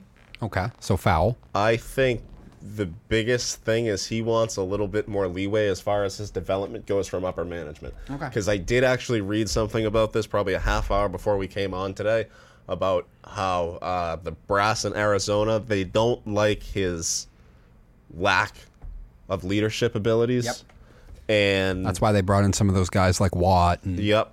One of the things that I read was that he's not the early in, out late kind of guy that, you know, your Brady's and your Mannings are. And I get that if you're management, but give the kid a little bit more time. What's this, his second, third year in the league? third year, first playoff game, yeah. Yeah, and he feels like he's being targeted as a scapegoat for the Rams loss, which granted, I looked up his stat line today, had like 1 6-yard run through 2 picks, didn't even throw for $140, I think. If your quarterback comes up looking that bad with a team that had a record like they had... Yeah, but Arizona was falling apart at the end of the year anyway. Everyone could kind of see it. Well, that's just the So is it fair to put it all on the kid? No, not at all. No, he also wasn't 100% healthy. All right, so either. So Jesse, to you, fair or foul? Murray wants out in Arizona. I'm gonna go foul. I don't think he wants to leave yet. I think he's really just putting it out there that like he wants to be treated with more respect, more maturity. Maybe he wants more what's the word? Responsibility. And maybe he feels that some of these accusations that he's not working hard or as hard as they want him to is unfair. And I just think he's making that point. So, no, I will say foul that he wants out. I'm going to go fair. I do think Kyler Murray wants out in Arizona. I think at first I thought it was just contract negotiation stuff, and he was trying to say to Arizona that he wants an extension. And I do think he does. But I think at the end of the day, I actually do think Kyler wants out in Arizona. I think his lack of leadership and a bit of selfishness has rubbed Arizona the wrong way. I think that he believes that too much has been put on his shoulders and therefore has only made those things worse. I'm sure he's great with Cliff Kingsbury, but I think that he believes that he is the engine running this ship completely and he's getting thrown under the bus a little bit too much. And I think he feels disrespected in some ways and unhappy. So I do think he wants out in Arizona 100%. I think that's a fair statement to say. Okay. I think that just goes a little too far and too petty to not be bigger than just, I want a contract extension, mixed with all the stories we all knew beforehand that were definitely being leaked by Arizona, by the way, even before the season started. I think he wants out. All right. The big one. Wait. Should we do the other one first and then do the big one? All right, fine. That would make sense to me. Fine, we'll do that. Jonathan Allen for the Washington Commanders on Twitter said that he would want to have dinner with Hitler because he called him a military genius and said he mostly just wants to know why he did what he did. And did Jonathan Allen really need to apologize for this tweet? And I don't think he did. So 100%. Wait, are you saying fair he should has to or no, foul fair. He doesn't? Didn't need to apologize. Okay, fair he doesn't fair. need to apologize. Allen does not need to apologize. This is a little, and it's a super minor thing because so many news. I don't think people made a huge deal about this one, but it brings up so many of the things that I hate about what's going on in the media right now and sports media. You know what the headlines always were? If you go look at the ESPN one, Allen calls Hitler military genius, wants to go to dinner with him. No mention of the, I just want to know why he did what he did. And he even said mostly did what he did. Now, Allen, you're an idiot. Military genius and Hitler should never be in the same sentence. I was going to go there. Hitler's dumb self thought that I haven't finished off Britain yet, but I'm going to go attack Russia and start a war with someone who wasn't attacking me, and was the first one to declare war on America. So, Alan, you're a little ignorant there. He's not a military genius. However, there is nothing wrong with wanting to know and being interested what makes somebody be that ridiculous and do something that evil. Now, you probably just need to go read Mein Kampf. You probably don't need to have dinner with Adolf. But the media totally played this up and worded every headline in a way to make it, different than what Alan meant and even said clearly in the tweet. So I don't think you should apologize, Alan. Okay. Jesse? No, I mean, I agree with that. Now, I guess I won't go into the, hey, you're wrong about the military genius thing. I mean, you can if you want, if you got something else. Well, no, I mean, you explained that. Like, hey, he's not the smartest guy. But no, you don't need to apologize. Because everyone's leaving out the context. He was asked who was 3 people, dead or alive from history, that you would have dinner with. And, I feel like everyone's been asked that question in high school. And I've been asked that question multiple times. And guess what? One time I answered Hitler. I've had Hitler in my list. One time I listed Stalin, Mao, and Hitler. Why? They're all just, I don't know, crazy leaders that I want to pick their brain too. Yeah. It's just curiosity. Mm-hmm. When people are bad, you can't help but be interested in them. There's nothing wrong with that. They're interesting people. What makes them tick? Why are they so bad? The psychology behind it is almost infinitely fascinating. It is. Yeah. So for that reason and that reason alone, no, you do not have to apologize. I don't want to hear you apologize because the media, to both of their points, grossly misconstrued what you had to say. Mm-hmm. The media needs to apologize. I think so too. The media's got to be, they're overdoing all these things so much. They're just, I call it outrage hunting. Yeah. Is what it is. And if he has to apologize, all these white women have to apologize for idolizing like Ted Bundy and all these other serial killers because they're also bad people, right? Yes. And yet we have so Hitler many... didn't eat nobody. And yet we have so many shows and stuff about it because guess what? The psychology of craziness and evil is interesting. Yeah. And you can learn from it. I do think everyone should have to read Mein Kampf. Yeah. To me, it was like, it made me realize how, one, just completely insane Hitler really was. Just, I mean, a lot of it is non-coherent rambling. And like, it is crazy, crazy stuff. All right. The last one. Jesse, me and you are going to go at it about this one. It's been like 3 weeks in the making. I know. So, fair or foul? Big Ben has had a better career than Aaron Rodgers. And I think absolutely 100% fair. Big Ben has 2 Super Bowls. Big Ben is a far more clutch player. And Big Ben had to go through Peyton Manning and Tom Brady throughout his career. Aaron Rodgers never had someone really like that. And as I said it earlier in the show, and I've said it multiple times, I think here in New England, our opinion on the Steelers and Big Ben and Mike Tomlin and stuff is skewed because we compare it to what has been the greatest dynasty in NFL history. And so they played us so many times, or they were the team that everyone always thought could beat us, that we just look at them with such the wrong view because we just say they just couldn't measure up. They're not that good. When you compare them to the rest of the league and the standard for most teams, they were above the standard for everybody else. Yes, I know they had some cultural problems. Big Ben had his own drama. But this is part of the reason why I even compared these, because both Aaron and Big Ben have had their own drama throughout their career and sometimes been a little bit selfish and me-oriented too. And I think at times we both have underachieved. But to me, Big Ben, 2 Super Bowls, countless times in regular season or playoff games, would bring the Steelers back after the Steelers weren't playing as well, had some dysfunction or whatever. Aaron Rodgers going into this year, it's one of the greatest stats of all time. Aaron Rodgers was 0-42 when trailing in the fourth quarter against a team with a winning record. He is the antithesis of clutch, which at the end of the day is one of the biggest markers that we use to rate quarterbacks about how great they are. The antithesis of clutch. Big Ben has had a better career than Aaron Rodgers. Go for it, Jesse. Oh, that's it? Yes. I thought you were going to go longer than that. No. That's a shot. Yeah, I'm still taking notes about I mean, you were saying. I'm sure we're going to have some back and forth. It's not like this is just a one-statement thing. I know what this means. All right. So, I mean, did you want me to record? Oh, yeah. Yeah, you got that nice stand. I might as well use it. Yeah, you should use it. Hello.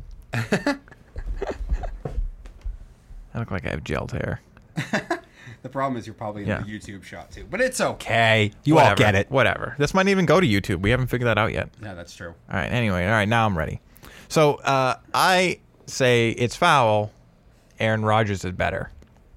And the reason I say that now, they were drafted around the same time. Big Ben was drafted a year before Aaron Rodgers. Big Ben has played 18 seasons. Aaron Rodgers 17 seasons. However, he missed the first 3 seasons because he was playing backup to Brett Favre. And if you look at their stats, Big Ben has more passing yards, 64,088. He's 5th all time. Aaron Rodgers is 10th all time, 55,000, so about 10,000 less. Plenty of time to catch up. He's still got it. Career touchdown passes. Aaron Rodgers is 5th all time, 449. Big Ben, who played more seasons, is 8th with 418. Do you know who's actually Big Ben's is 9th all time in QBR? I'm not a big QBR stat guy, but he's 9th all time. That's good, 92.6. You know who number 1 all time is? Who? Aaron Rodgers. I'm glad you're doing this because I got the thing. 104.9. Again, but this ain't really about stats. I don't really care about that much. Imagine having 2 of the greatest gunslingers of all time, and you only have 2 rings to show for it over like 30 years. Oh, the Packers? Yes, Yeah. but go on. I mean, that's a team thing, I would say. But here's the thing. We look at these teams. Who has Big Ben played with? And who has Aaron Rodgers played with? Big Ben had some of the best defenses every single season he played. Aaron Rodgers had some good defenses, some really bad ones also. But let's look at the offensive side of the ball. Who did Big Ben play with? Let's first look he had the ball off to. His rookie season, he gave it to Jerome Bettis, one of the all-time greats. In the twilight of his career, only hit 900 yards rushing that season. Of course, then they went out and got Willie Parker, 3-time 1,000-yard rusher with the Steelers.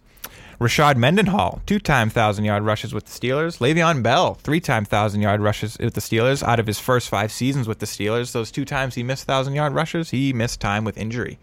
Then they got James Conner, he's pretty good, not the best rusher though, more of a catching back. And then Najee Harris, who put 1,200 yards up on his rookie season. So when you're handing off the ball to some of the best rushers in the league every year, that makes your job a lot easier. Then let's look who he throwed the ball to.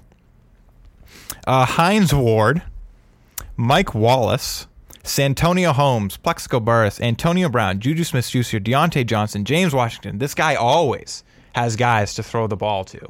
This guy can throw it anywhere to anybody, and they are some of the best every time. I mean, I would say that it was a bit heinous that you just put James Washington in the same breath as those other guys. I mean, he was their leading receiver 2 years ago. That's true, but Is he? continue. I get that, though. I get it. I mean, Plexico Burress was also never a leading receiver, but he was also just a guy that was thrown. He had in a there. great career, though. Yes, that's why he's on this list. But then you look at Aaron Rodgers. Let's look at who he handed the ball off to. Ryan Grant. Anybody? Not really. I think I graduated with him. Actually, here's the thing about Ryan Grant. Ryan Grant was actually a good running back. He had injuries throw his career off, so that was actually the problem with him. Brandon Jackson. James Starks.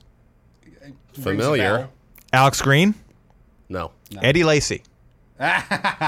Well, 2-time 1,000-yard rusher with the Green Bay Packers. Okay. Also known for being fat. Ty Montgomery. I know, but yeah, no, he's not great. Jamal Williams. Decent. Decent. Aaron Rodgers, 2-time 1,000-yard rusher. He's got 2 great running backs now. Injury prone with Aaron Jones. Aaron Jones. And yes, Dylan. 2 playoff losses. What? 2 playoff losses with Aaron Jones. I mean, he's been around for 5 seasons, Aaron Jones. I'm just saying 2 playoff losses with Aaron Jones. 2 big playoff losses with Aaron Jones. But continue. And he's always injured. Continue. All right, then let's look at his wide receivers. Greg Jennings, Donald Driver, Jordy Nelson, Jordy Randall Nelson. Cobb, Devontae Adams, Marquez Valdez-Scantling. the Scantling and Lazard. No. All right. I wouldn't throw them in Well, there. he mentioned Thanks. James Washington in the same He breath did. as Mike You Wallace list- and Hines Ward. You listed them all for me already. I can move on. I mean, his tight ends haven't necessarily sucked either, you know. Yatanya's pretty good. Who There was was another one he had. the journeyman guy though, who ended up having a good career? He was there for years. I can't remember his name. No, he did have a couple. Richard Rodgers was decent. He played with Jimmy Graham. He's played with Jared Cook. Jimmy Graham was the guy I was thinking of. Yeah, Thank Jimmy, you. Jimmy. But, I mean... I will give you... All right. Now let's look at the coaches. Big Ben, in his first 3 seasons, had Bill Cowher, one of the greatest coaches, of all time. And then he's had Mike Tomlin for 15 years. We've complained about Mike Tomlin, but he's had a consistent coach for 15 years. And one of, I would say, the better half of the coaches in the NFL.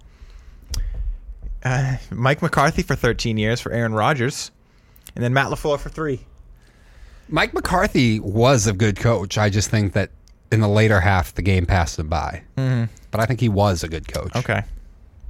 Now, I'm going to keep going here. I have a lot. You keep going. So now let's look at Big Ben's career. All right. So from 2004 to 2010, he had a record of 77-35. Pretty good. A win percentage of .687. In that time, he won 4 division titles. This is 7 years. 4 division titles, 3 Super Bowl appearances, 2 wins. 6 years. And he missed the playoffs twice. That's good. It's really good. Then from 2011 to 2021, he was 111, 64, and 2. Still good. Win percentage of .627. Still really good. However, again, in those then 10 years, 4 division titles, again, same exact amount. Only 1 conference championship appearance. He missed the playoffs 4 times, and 5 times he was one and done in the playoffs, 4 of which were in the wild card. So after that time, he lost to the Super Bowl and Aaron Rodgers. He never did anything really worth of anything.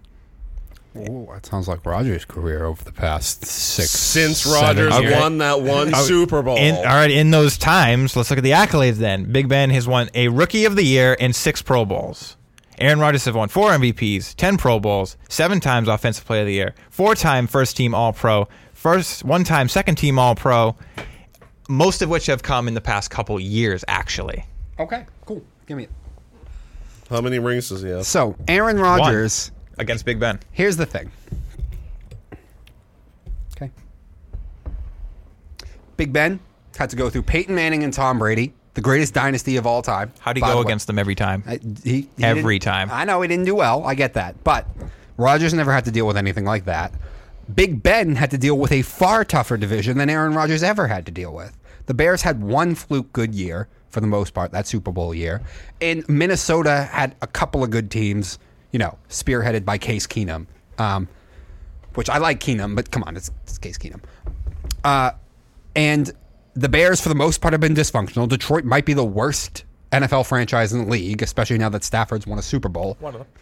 Yeah, Big Ben has had to deal with, listen, since he might be dysfunctional, since he had some good teams, though. Oh, I have those stats. Oh, I know you do. Since he actually had some good teams, though, they just couldn't get over the hump and win that playoff game, largely due to, some of their own stupidity and dysfunction. Then the Baltimore Ravens, a pillar stone of the NFL the last couple of years, one of the best run franchises. Ray Lewis, Ed Reed, some of the best defenses. They even gave Brady and the Pats trouble. Big Ben had to play in the same division as them. Aaron Rodgers is a stat compiler. That is what he is. And it's even one of the reasons he's not clutch, because he won't take the risks, because he doesn't want to throw the picks, and he wants to make sure his stats look great. And the stats come with, the accolades, the personal accolades come with the stats. The personal stuff and the stats are better for Rodgers, but we judge quarterbacks on winning and clutch when we talk about greatness. Big Ben is the far clutcher quarterback, the greater quarterback with the better career. Aaron is a stat compiler. Yeah, but how is he clutch when, like I said, from 2011 to 2021, he hasn't won anything in the playoffs? I'm looking at it right. Okay.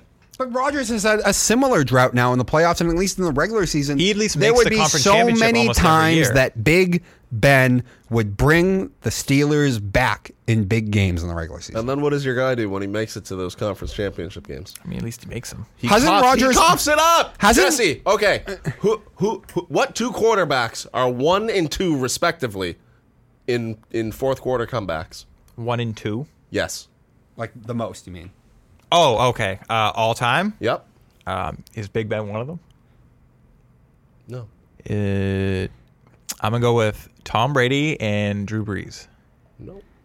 Brady's one of them with 42 game-winning. What is it? Is Stafford the other one? Fourth quarter comebacks. Yeah. No. Nope. He played for the Lions too long. Peyton Manning with 43, Brady with 42, and Ben with 41, right behind him. I thought Peyton was too obvious. So thank you for the clutchness thing. And Aaron Rodgers has lost to Colin Kaepernick in the playoffs. Alex Smith. Yeah. He just lost to Jimmy Garoppolo. Kaepernick went to the Super Bowl that year. He did, but still. Alex Jimmy Smith. Garoppolo's been to the Super Bowl twice. I get it, but 53 game-winning drives. Actually, no. Roethlisberger. Actually, Garoppolo has not been to the Super Bowl twice. I lied. I mean, I guess you could say he's been a bunch of times, but once as a starter. He's the kid in the group project that didn't do anything but still got the A. what, Garoppolo? Yes. Okay. Yeah, a little bit. Aaron is a stat compiler and a monster in that. He is the antithesis of clutch. Big Ben is clutch. Big Ben had to deal with far more tough Yes, competition when than you say Aaron he did. played- It should have been smooth sailing for Aaron a lot of his career. He always lost to Tom and Peyton. It was never a competition. And they say Aaron Rodgers, he still played Matt Ryan. He still played Russell Wilson. He still played, there's another one. Drew Brees. So he went against good teams. Yeah, but not the longevity every single year of That'd be having to go interesting. through Brady and Manning. It'd be interesting to see what Rodgers' career would look like if you switched. Oh, that would be if you very. swapped him. That would be hugely interesting. I bet 'cause- Roethlisberger still has a better career than Rodgers does. Oh, I don't. I think he has. Yo, I if would. he's throwing- I would give Ben. comparable. I would give Big Ben a whole nother Here's Super the- Bowl. You said Aaron Rodgers got more I'd give. skill. I'd give Big Ben 3 Super Bowls if he Yes. was But if in he's Green gonna Bay. he's gonna He's throw a- he- if he's gonna throw to these guys and hand off to these guys, like what's gonna stop Aaron Rodgers at that point? You know what the one difference? Like, I you get know the what- talent You know, thing. you but- know what Aaron Rodgers is to me? If Dan Marino actually broke through and won a Super Bowl. That's a good way to put it. We consider Dan Marino an all-time great.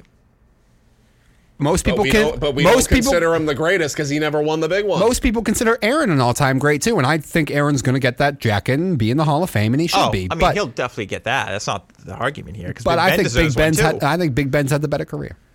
I mean, here's the thing. I kind of don't, because you brought up, he's got a harder division. Like, is the Ravens good? Yeah, but like he is 24-10 all time against the Bengals, 26-2-1 all time against the Browns. He's got 161 career wins. That's 31% of his career wins against And those what do you two think teams. I think Rodgers? that speaks What do you to think the toughness Rodgers? of the division he's in? What do you think Rodgers' winning percentage is against Detroit and I'm sure Chicago. Detroit Bears? probably 100. Go look at his stats against the Bears, bro. No, I did. No, he beats up on all those He teams. has never faced a team His in div- division as good as Big Ben had to consistently with the The Baltimore NFC Ravens. North, historically, since Rodgers has been the starting quarterback in Green Bay, has been significantly more horrible than the AFC The North. Bears have had some good teams, and the Bears Here and consistently there. have a good defense. They do. And he has to pass on that defense. I mean, no, I'll give you the Lions, but like the Lions and Browns have been Comparable.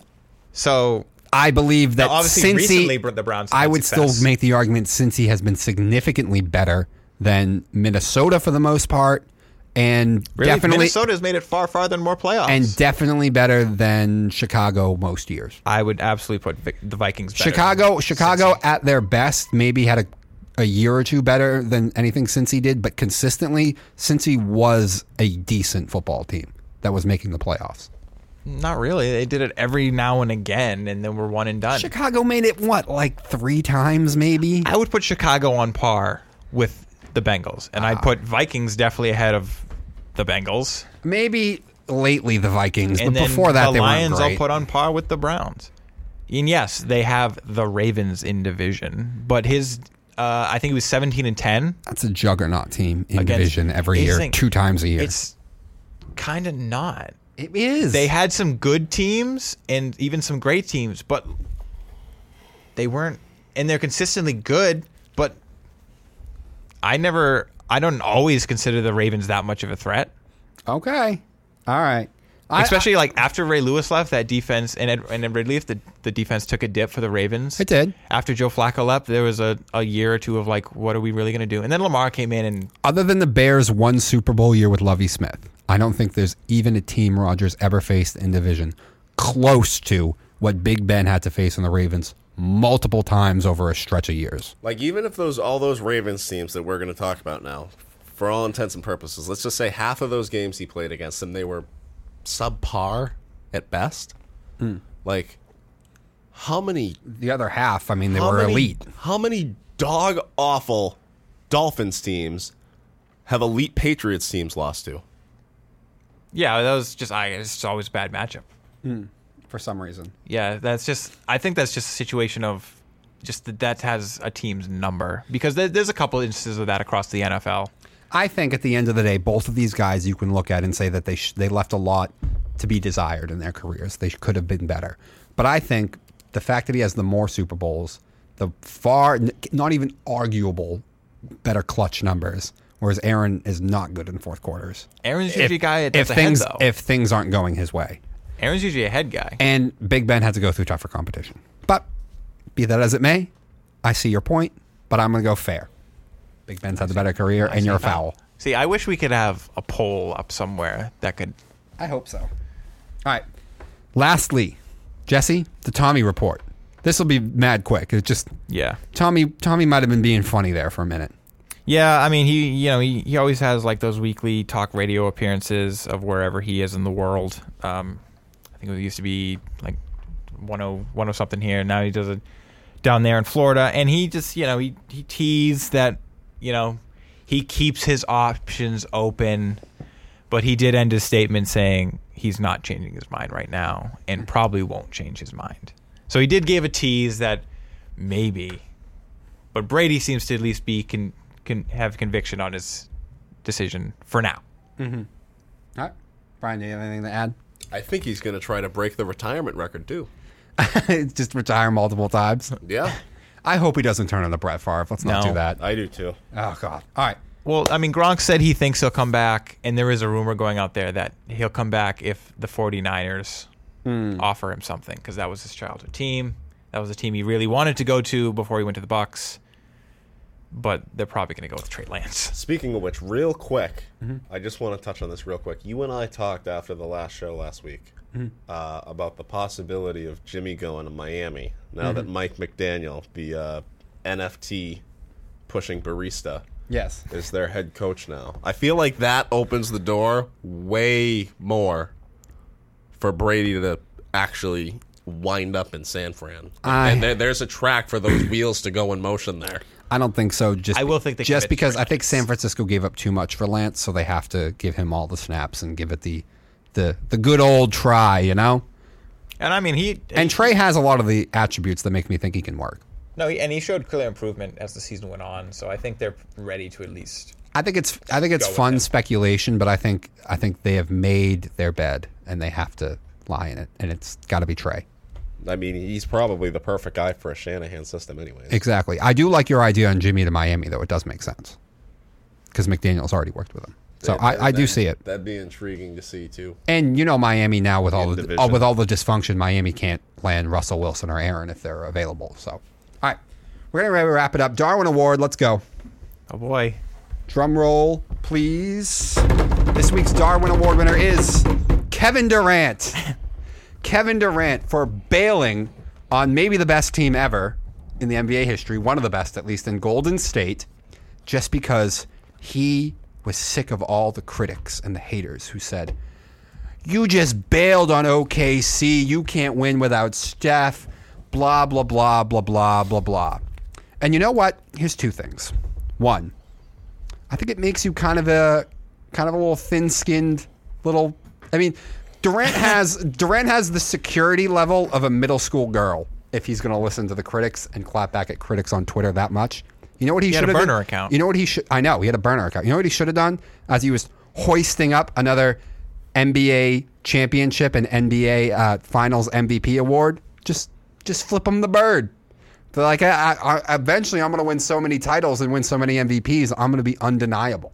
So I think he's an insecure little middle school girl for caring that much about the critics and listening to him that much. Lastly, though, even if you leave, you chose Kyrie Irving to stake your career with. And again, maybe we have a better opinion on this because we had to deal with him in Boston.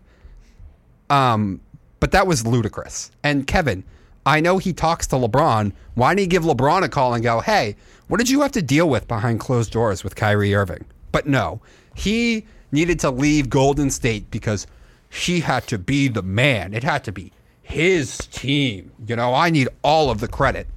And then he had to go pick Kyrie Irving. And now you got that big three in Brooklyn. You know, they played 16 games altogether. Yeah. That's one of the greatest stats of all time. They've shipped Harden off. Kyrie can only play half the games. You're, 29 and 27, 10 straight losses, and Durant's getting older. KD, I think you sabotage your own career leaving Golden State. Totally. Okay. Anybody else? I couldn't have said that better myself. I'll say a couple things. Yeah. With the Kyrie Irving thing, basketball players have this ego about them, and LeBron clearly has it too because he brought in Westbrook and Melo. That they think that he's really good. I don't care how toxic he is. I'll get along with him because I'm clearly not toxic. And then it all goes really bad. So that's just Durant being another basketball player. I don't blame him too much for that. I think he takes it to another level. I think he's one of the most insecure people I've ever seen in professional sports. Maybe He is, but do you think the league has sort of... Pandered to it? Yeah. Oh, no, they have. 100% they have. But I've just never seen someone so involved, committed, and care so much what random people on Twitter say. I mean, they're all prima donnas, but at least Harden doesn't clap back at people on Twitter who are just randos. He just decides, I'm going to bail now, I want out. he might. We just didn't find his burner account yet. I guess. Durant is just, I've never seen anything like it Yeah. out of a professional sports star. And Honestly, I even out of a grown adult male, I haven't seen a lot of it, a lot of athletes are not quite as grown up as we want them to be. especially in the NBA. And actually, another thing about Kyrie, how he can only play half the games. He could play in New York. Yeah, I know. They have the that mandate, but if the Nets would just pay a fine, he can play. But it's not actually about that. No, it's not. They need to make an example of him. No, I get that. But, I mean, this isn't the first Kyrie issue. I mean, the year before, it was, I don't want to play. Oh, I'll defend Kyrie on this issue, too. I will defend him on this one, but there's been so many other things with Kyrie. The year before, it was, because of the thing that happened at the Capitol, he was like, oh, I don't think I can play now. Do you remember that? He was not playing basketball because he felt so much some type of way about what happened at the Capitol. And all the things going on in the world. I don't recall that one. Oh, I recall it because I remember laughing and being like, wow. That's like me just getting up one day and be like, I'm very unhappy with what happened over in D.C., so I'm not coming to work today, boss. Or the next day, or I'll tell you when I'm back. You know what cracked me up most about him, actually, was not even that. I think it was his first trip back to Boston after he had left. Oh, when he stepped and he on the thing. didn't even end up playing that game, I think. Didn't play that night, but made it a point to walk around the court and up and down the tunnels with his sage, and he's doing this smudging routine that is harkens back to whatever culture he identifies with. Well, then he stepped You on the didn't logo. even play! You didn't even play! Why did that need to happen? I don't know. Well, then he came in and stepped on the logo that one time after the game and stomped on it as if I know why. I felt a disturbance in the force suddenly when he stepped on the logo. You're the disturbance, Kyrie. Actually, you know what? That's why he plays with Kyrie, because they have the same level of maturity. Yeah, whatever. All right. So that has been it then for Slow Your Roll this week, guys. Thank you to everyone. Thank you for Brian for coming back on the show. Always a pleasure. Thank you for And having me. follow us on Instagram at Slow Your Roll, slowyourroll.com as well, and on Twitter also Slow Your Roll as well. So if you want clips from the show, videos, and Jesse's articles during the baseball season, have a great rest of your week, everybody.